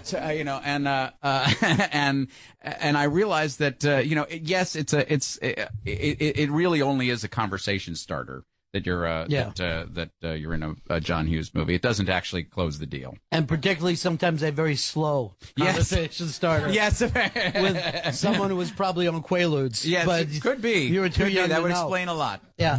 So at that point, though, do you feel like I got it made and it's going to stay this way and life is good forever? Or is there the nervous feeling? No, you'd be right. Yeah. You'd be very surprised. Very quickly, the nervous feeling of, okay, what's next? What's the next thing I'm going to do comes in. And then you're like, wait a minute, I'm going to get robbed of feeling great and talking to the slow talking girl. Right. Now I got to be worried about the next thing I do. Yeah. But yeah, it happens very quickly because your current state is all you perceive. So I immediately had this sort of grand plan of the next few things that I would do. As I said, I was going to show everybody what a great actor I was, and that ended in failure. And then on TV, I did a similar thing where I had all these different shows that actually got on the air and then got canceled. Which it's an achievement to get on the air. It's unbelievable. It's great. It's very, very hard. But it's great because you get to fail in front of everybody, which is, spectacular and enjoyable. You start to feel like, okay, maybe I'm doing something wrong here. And actually, when I spent about 3 years without a job, I did a Becker. I did an episode of Becker. I did an episode of The Practice. Yeah. Where I was I believe I was a sexual predator. I think. Played it that way anyway. Yes, yeah. That's how it came off, certainly. And that was it, you know. Yeah. And you suddenly start to actually wonder, okay, there's something else maybe there's something else I have to do. But you know you're a good actor. You've gotten enough response in the past. You just felt like these things that have happened are going to keep me from moving on. Yes, but there's so much luck involved. Yeah. You know, so many times that if you that you cannot plan it, you just have to be in the moment, and so knowing that so much of your destiny is up to luck is terrifying. Even if you're good, there's a huge amount of it is just up to luck. You could sit here and just start to run off people that you think are fantastic and no one has ever heard of. Never. I talk about one of the guys in the book, an actor named Leland Crook, one of the best, astonishing guy. I did a play with him in London, and he's astonishing. Have you heard of Leland Crook? You should have. Right. Well, you did now. God damn it. But you know, and there's plenty of Leland Crooks out there. We don't know him, but we do know the Kardashians. So that's how life works. So yeah. But isn't that the strangest thing, that the fairness never plays into this? No. It does not. And that's a hard lesson to learn. Mm-hmm. But thankfully I grew up in a theater family. My mother was an actress, and my dad is an actress, and my mother's a playwright as well. And so early on, I got that there's an awful lot of luck involved in this. And that it's only if, you can love the struggle, love the hard stuff, that you'll enjoy it. And and that is actually whenever actors ask me what is the advice, I said, look, if you can love how stupid this business is, and it's stupid and unfair, if you can love that, then great, because it's certainly entertaining. And it does keep you going. You know, a lot of time you end up shaking your head, but you know, that's the way it is. So what about the struggle do you really enjoy as an actor? I enjoy, how ridiculous it is. I enjoy, at one point during the sort of period when things weren't really happening for me, I decided to write an independent movie, and I wrote it. I was really proud of it.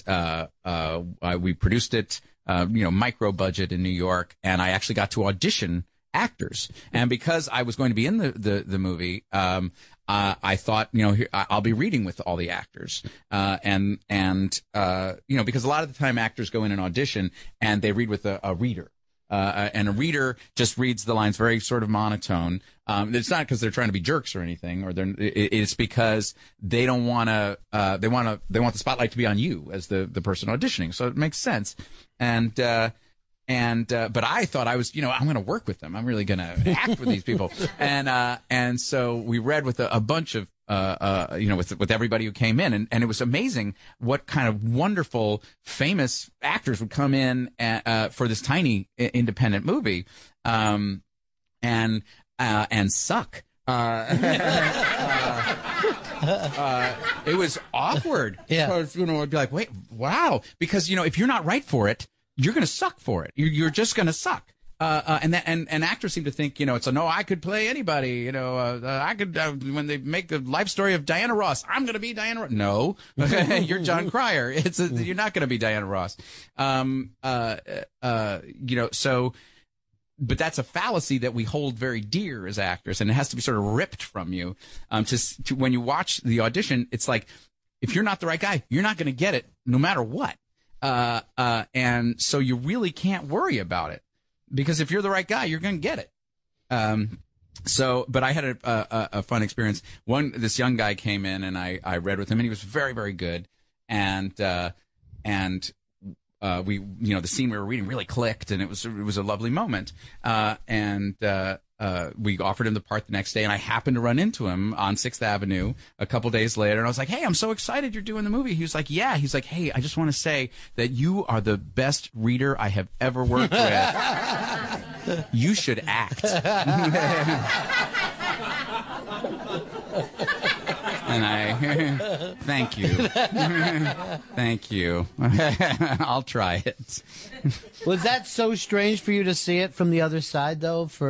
Oh yeah. It time? was life-changing. Yeah. It was absolutely life-changing. Now I still go on auditions sometimes because, on some level it's better having to prove that you can do it. I've been hired for things just on an offer where they didn't see me audition, and it's weird because you're showing up and you better be doing it right because you're in and you're doing it. And on some level, I like auditioning. I like showing them the way I intend to do it, so that they know what's going to happen. And that has just transformed for me. I'm not nearly as nervous auditioning as I used to be. And that used to be just the bane of my existence. That was the toughest thing Yes. of all. Yeah. Despite having done it this many times, it's still... Yeah. Oh, yeah. Because you're out in the hallway with all the other actors, and you invariably see somebody fantastic out in the hall, and you're like, I'm auditioning, I'm looking up, there's Russell Crowe. What the fuck? Wearing the same jacket as you. Yes, exactly. Exactly. And you're like, I'm boned. I'm not going to get this. Russell Crowe is going to get this. And I think I had that moment with Kevin Spacey too. It's just like, oh, come on, really? So it's very nerve-wracking out there, and you try to be friendly with the other people out there, and you've met a bunch of them at other auditions and stuff, and a lot of them know each other. It's fun actually when older actors audition because they know each other for 30 years, right? And they have much more fun out in the hallway than anybody else, and they're usually laughing so hard they're disrupting the audition that's occurring next door. But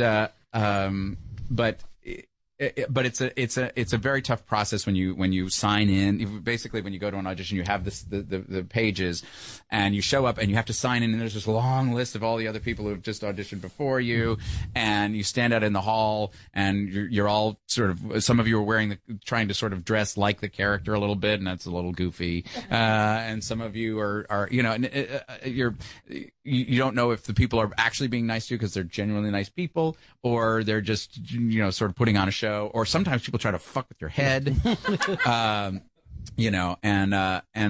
so it's very loaded, and it was never my favorite part, but it's much more easy for me now. I always think it's amazing when people will think, oh, I couldn't do that because I would be afraid, and then you find out that the people who do that are afraid as well. Oh yeah. Somehow we just think, oh, that doesn't bother him, so he goes in and takes that kind of rejection. But it's the same. You know who I wonder if he's afraid?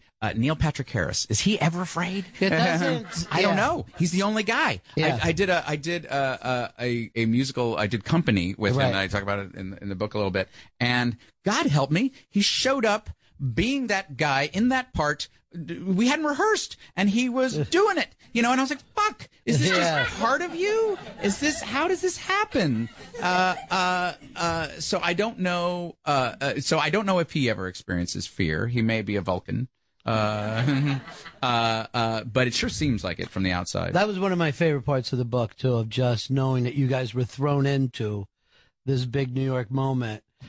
And big names were. Yeah. It was a situation that was very odd. Basically, when Charlie got fired from the show shut down all of a sudden, and I was unemployed, and my agents panicked. And they booked me in a show that was a production of Company, the Stephen Sondheim musical, at Lincoln Center. But we were all under the impression that it was a very the Encore series. I don't know if you've heard of it. Is this wonderful thing where they bring back old musicals in very casual productions. They read the script on stage, and there's no costumes really. Sometimes there's costumes, but it's in front of the band, and there's no sets, and it's very casual and fun. And sometimes they bring an old show back, and it's great. Like Chicago started that way, But that's what we thought we were doing. And so they booked this crazy cast of Neil Patrick Harris and Patti LuPone and Stephen Colbert and just Christina Hendricks, just stunning, Nika Noni Rose, just this crazy group of people. But we all got there and found out it wasn't going to be a casual show with us holding the scripts. It was a fully staged production of the fucking show that was going to be shot and shown in movie theaters and like IMAX and shit. And so I confronted Stephen Colbert. I ran into him at the Comedy Awards. I said, "Dude, did you know that?" And he was like, "No, I'm supposed to go to karate practice later today because I got to do it in the show." You know, it was a very disturbing experience for all of us. But it was cool though because just like in sort of a summer stock situation, we had to get together and put on a show, and we did. And then the man himself shows up, and yes, you grew up in theater. Stephen fucking Sondheim shows up to watch the show. You've been working on for 2 weeks. We had 2 weeks to throw together, and it was deeply. Plus, you know, I didn't know that I had a job to go back to. It was right. You know. Anyway, but it's fun in the book. But I love those moments too because in this business, yes, I've got it. Oh shit! Now I got to do it. Comes up all the time in your book. All the time. Yeah. Well, in fact, the book came about that way. My agents got a book deal because I bet them that they couldn't. And then I was like, "Fuck! I got to write a book." Yeah. So you know, but to a certain extent. I think there are some people who feel like they're always prepared, and they work best that way. I think like Patti LuPone is one of those people. Like because she worked on the music to Company fully 3 months before we did the freaking show. She just hired a guy who, you know, a piano playing med student to come in and work with her on it. And I was like, smart. You know, I wish if I'd known that 3 months ago before the show got shut down, I would have done it too. But you know, there's some people who work that way, and then there's the rest of us who just fly by the seat of our pants. Well, we were talking about auditioning for things when sometimes you're not right for it. And one thing that CBS was sure is that you were not right for 2.5 Men. Didn't even want to say it. Yeah. And I didn't find this out, by the way. I found some of this out, but since I wrote this, people have been coming forward. Like Chuck Lorre, the producer of the show, was saying to me, "Oh yeah, they did not want you at all." He said, "I got a call from the head of casting of CBS, who will remain nameless." Peter Golden, saying there's 2 words I don't want to hear, John Cryer. And for some reason, you know, I had done a bunch of shows, that had tanked, and Newsweek ran an article, that was saying that I don't know how I incurred their ire there, but they decided that they said, "Why is American television so bad? Maybe it's because these actors are on it." And the first picture was me. Maybe that's why. And I wrote them an incredibly sarcastic letter in response, which that was my revenge. Let me tell you, I won that one. But there was, as I said, there was 3 years where I was not getting any work, and you kind of don't. You know, it's kind of silly to say, "Oh, you know, the industry had branded me a pariah," but wow, there was tumbleweeds blowing through my career. So when 2.5 Men happened, it was semi miraculous, only because I had been told that, you know, Les Moonves actually used to be an actor. But a lot of people don't know that about him, and actually appeared in a couple episodes of The Practice. Little tidbit for you, just something to enjoy. Robert Evans did. He was a sexual predator. Yeah. Yes, Robert Evans was a. But those are the only 2 I could ever think of. Who, you know, big. A few of them. The guy who used to be at TNT. Who just left? He's now at DreamWorks. He was an extra in No Small Affair, a movie I did years ago. And the last time I ran into him, he was like, "Hey, I was in the bachelor party scene. That was me." I was like, "Oh shit! Wow, that's cool." How did you segue into this? How did that happen? At any rate, but Les did not want me, and he made it clear to Chuck. I don't know what his reasons were really, but Chuck gave me this little pick-me-up right before I headed in to the audition. He said, "Honestly, I've never seen anyone change Les's mind."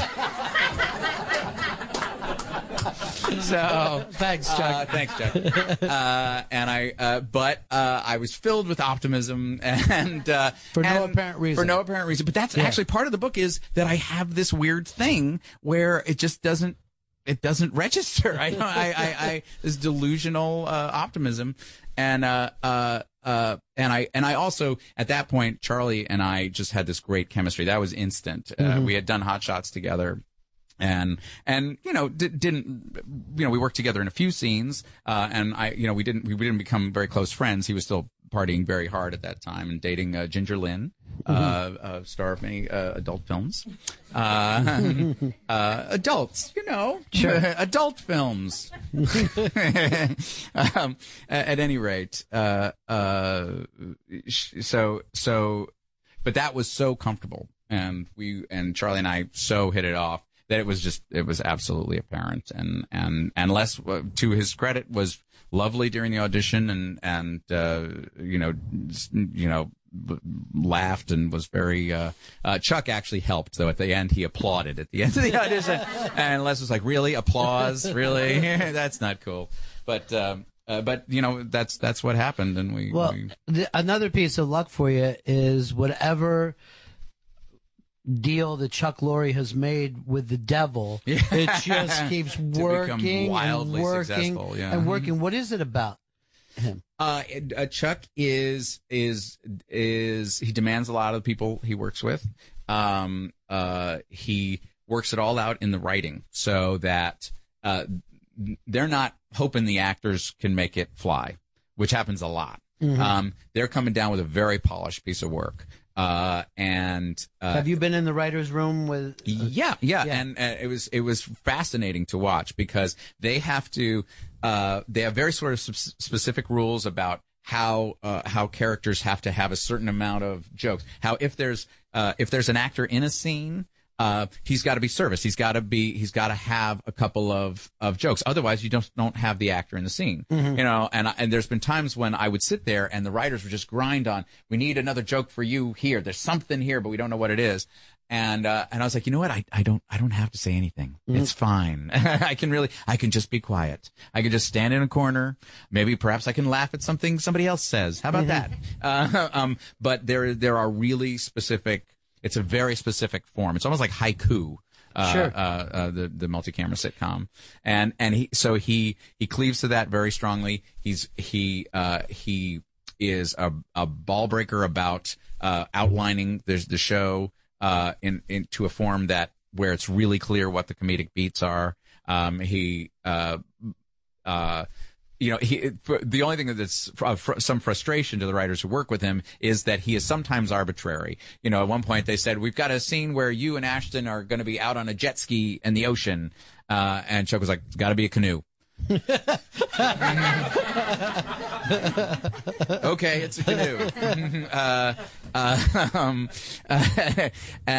So sometimes that is of some frustration to the writers. But he has strongly held opinions. He knows what he wants. He has a great grasp on when you're pushing the joke just far enough before it breaks, before it's okay. Now it's ridiculous, and I don't buy that joke anymore. So that's an enormous talent because there's a lot of jokes you can get away with, but really the second you think about it, you go, that doesn't make any sense at all. It was a funny line when you said it, but and those really actually screw up your show. They really do, right? Because it stops. You stop listening because you know that sometimes jokes are just going to be a joke. They're not going to mean anything. And so he's really a stickler for that. But all that work, all that sweat is kind of lost on the home audience who just thinks these people are talking. Good. But we don't realize how much churns up to get to that misery, point. The utter misery, and abject squalor we work in. No, it's well, at least the writers. No, at least the writers, and that's as it should be. They shouldn't know that it's sometimes very hard. When it's not hard, by the way, it's the most fun you'll ever have as a human being. When it's singing and you're doing it in front of the audience, and it's just great. What does it feel like for you though when Chuck gets a new show that he starts to work on as he's Sort of like Daddy's leaving. Like Daddy is now, Daddy's remarried, and you might see him every now and then. Hopefully he'll remember your birthday. It's a little like that. When he, a couple years into 2.5 Men, he started working on Big Bang, and at the time he was saying, you know, I'm going to help on the pilot of that, but then I'm done. I'm back to this, you know. And I was like, yeah, right. But to his credit, he ran both very strongly. They shoot on Tuesday night, we shoot on Friday nights. So they organize the schedule around him being at every single one of the readings and every one of the run-throughs. And so it wasn't like we felt like he left. Then, you know, when Mike and Molly started and Mom, then it was like, well, bye. You know, it was nice knowing you, Chuck. But to have any one of these in your life would be amazing. Yeah. But he's got 4 going on. He had them at the same once. The same time. It's an astonishing feat. And and then, he doesn't just set them up and walk away either. He's a control freak in the best possible way. Yeah. So it was a remarkable achievement. And then a lot of America doesn't even learn his name until Charlie starts taking shots at him. Just hating on him. And people have asked me, they must have been fighting for years before that thing exploded out onto the internet. No, Charlie never complained. He never said a word. And I assumed they were close friends. You know, Chuck assumed they were close friends, and then for the rants to break out was an absolute lightning bolt from the blue. Certainly for me, you know, I besides the other issues, the drug issues, and all those things, I thought, okay, mental illness it must be setting in at this point because this is crazy. And if you recall, if you watch any of the enormous amount of video from that time, it appeared that some sort of psychotic break had occurred. Well, I always believe that once you get to any kind of addiction, whether it's alcohol or drug, you're self-medicating for some issue, long time, probably. And then we always think, as soon as he gets off, you know, the alcohol and drugs, he'll be great. But that's when the problems start to show up again, and when that bounces back and forth, it's got to be weird to see America enjoying that weirdness. Yes, that was the hardest thing for me because I thought this guy's going to die and he's my friend. And some people were really enjoying the entertainment value of it. And that was just heartbreaking to me. And I had not been used to being sort of in the center of an internet shitstorm. It's fun, let me tell you.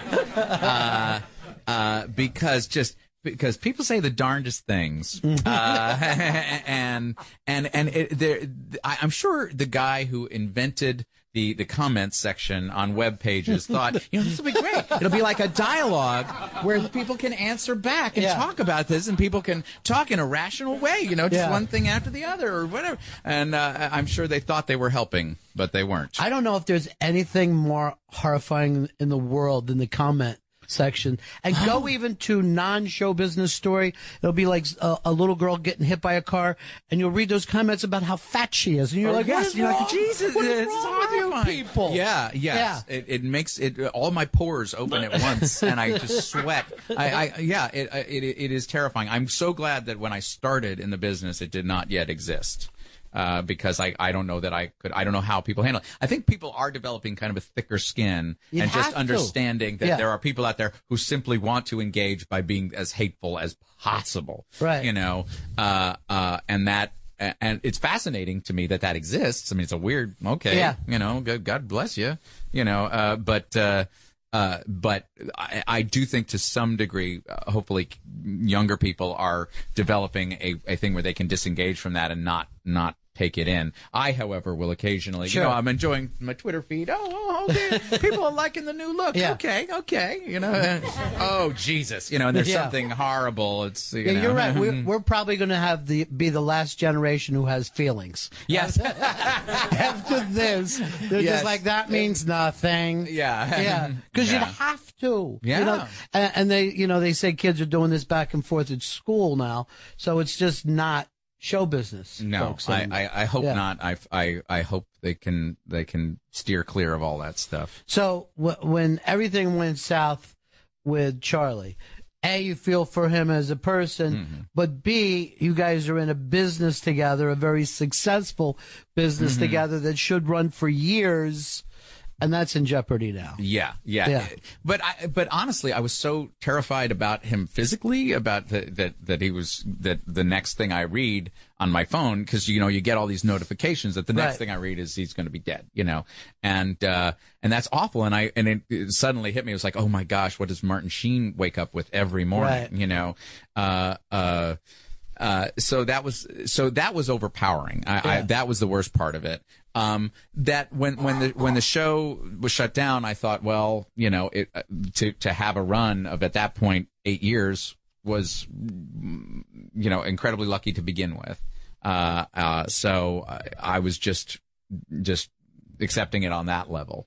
And great show. I mean, Seinfeld only went 9 seasons, and Everybody Loves Raymond, same thing. So it's not like that it would have been that catastrophic.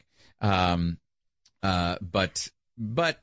still, the most disconcerting aspect of it was that it was so huge and worldwide. And I was like, people care about this in China, and they did, all over the world.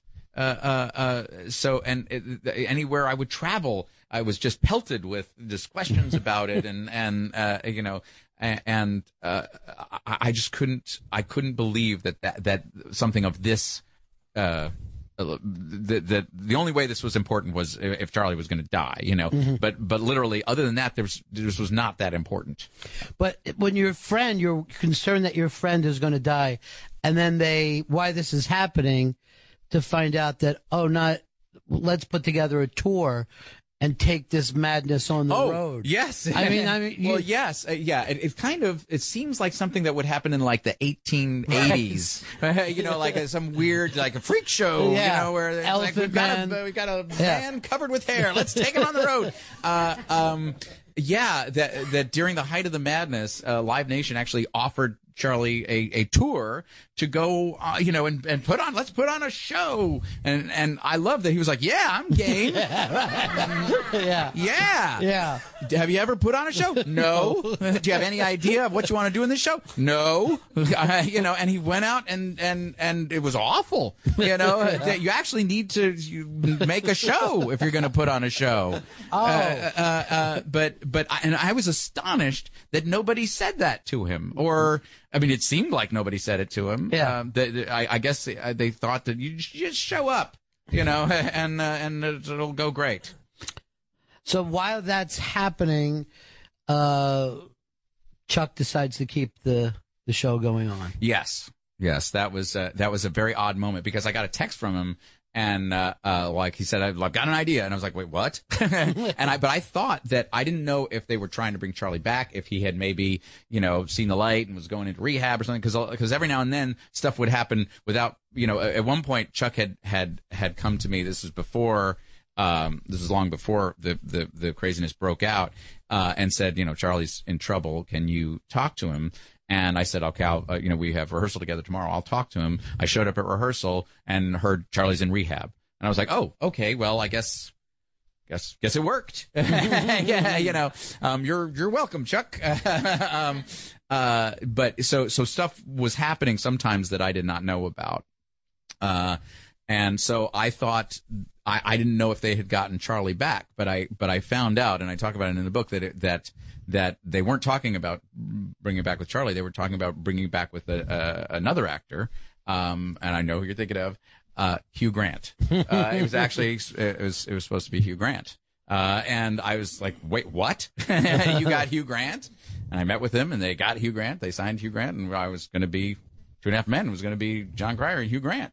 And then I get another phone call. No, it's not Hugh Grant anymore. So it was very strange. It was. Did you even have the story lined up of why you would be with Hugh Grant? Did you even know? Like, yes. There was a whole. Chuck had worked out a whole story about that he was a British guy who had come to the United States because his daughter was going to USC, and he worked at the consulate, the British consulate, and he just needed a place to live, and my brother Alan's brother would have died, Charlie would have died, and that I needed the money to pay the mortgage on the Malibu house. So he moves in with me, and then I find out he's actually a con man, that he doesn't work at the consulate, that he's just an incredibly charming guy who's full of shit. And it seemed like a really fun idea, and he was totally seemed like he was totally up for it, and then at the last minute he wasn't.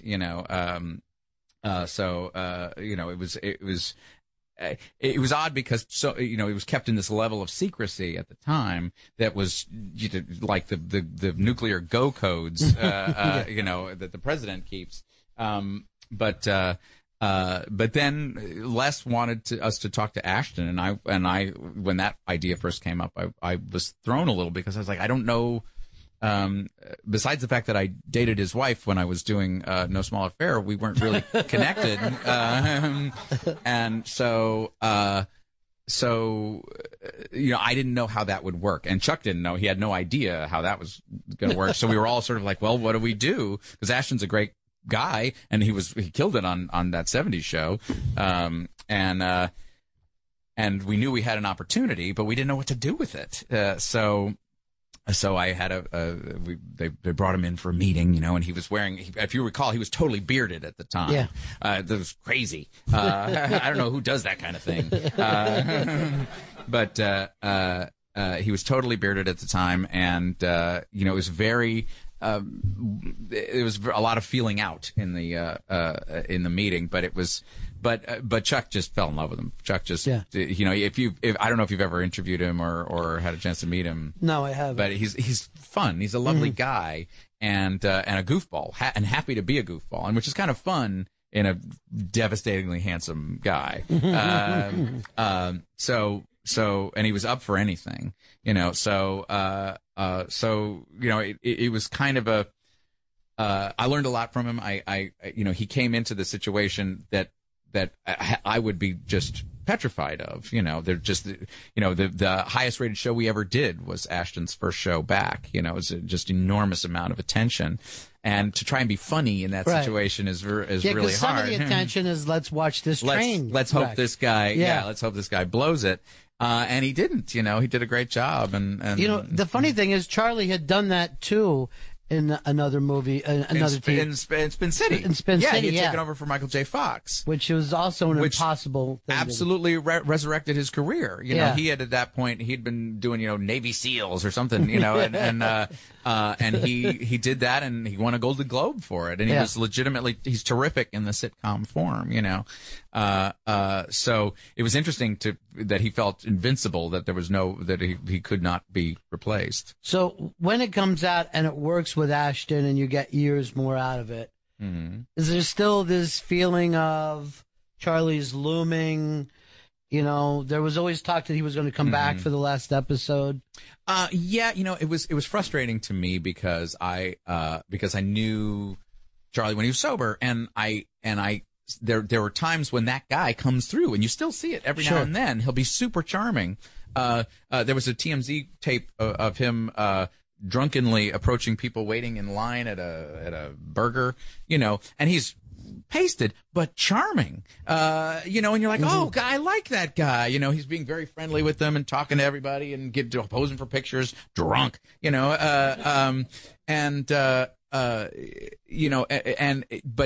he'd do that, and then he would tear into Ashton on Twitter, and then he would say something horrible about Chuck, and then say something horrible about the show, and I was like, decide who you are, man, because this is very frustrating to me.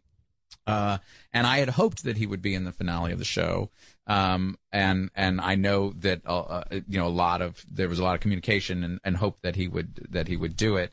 But in the end, he couldn't agree on what happened. I mean, in the end, they dropped the piano on him on the show, which for some reason he took as a hostile gesture. But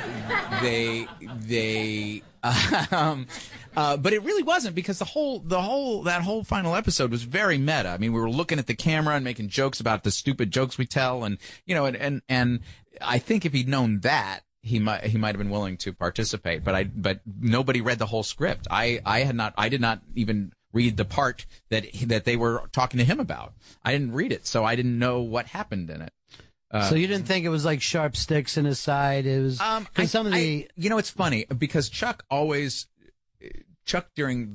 during the course of the madness always felt just blindsided. He felt like that he and Charlie were friends, and that this came out of nowhere, and that he was just trying to help Charlie get clean.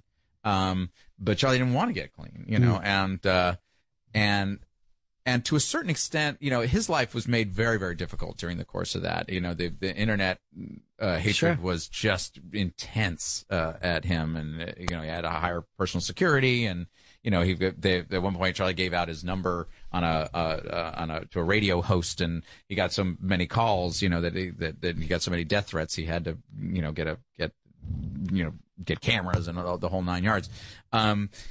So I don't know to what extent Chuck's feelings, might have hardened towards the end of that,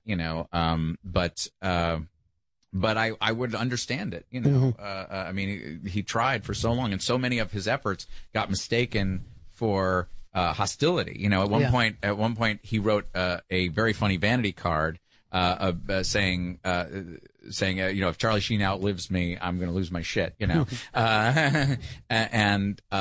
it was a joke that he told Charlie, and that Charlie read that, and laughed about it.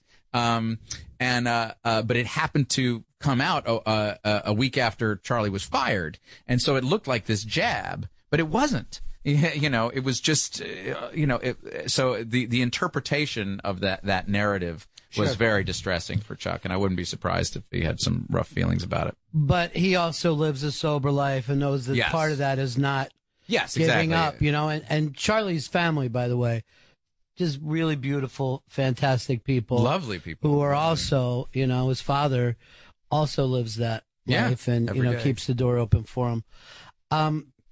It was so much fun talking to you, and I want to point out to everybody that the book is really like this conversation. It's a transcript. It really this is conversation. But it just goes from funny story to funny story, and John actually does go meta and step back and laughs at himself and his problems, and it's really a fun read. Thank you so much for coming in here. Thank you. And I'll see you next time, baby. That was terrific, man.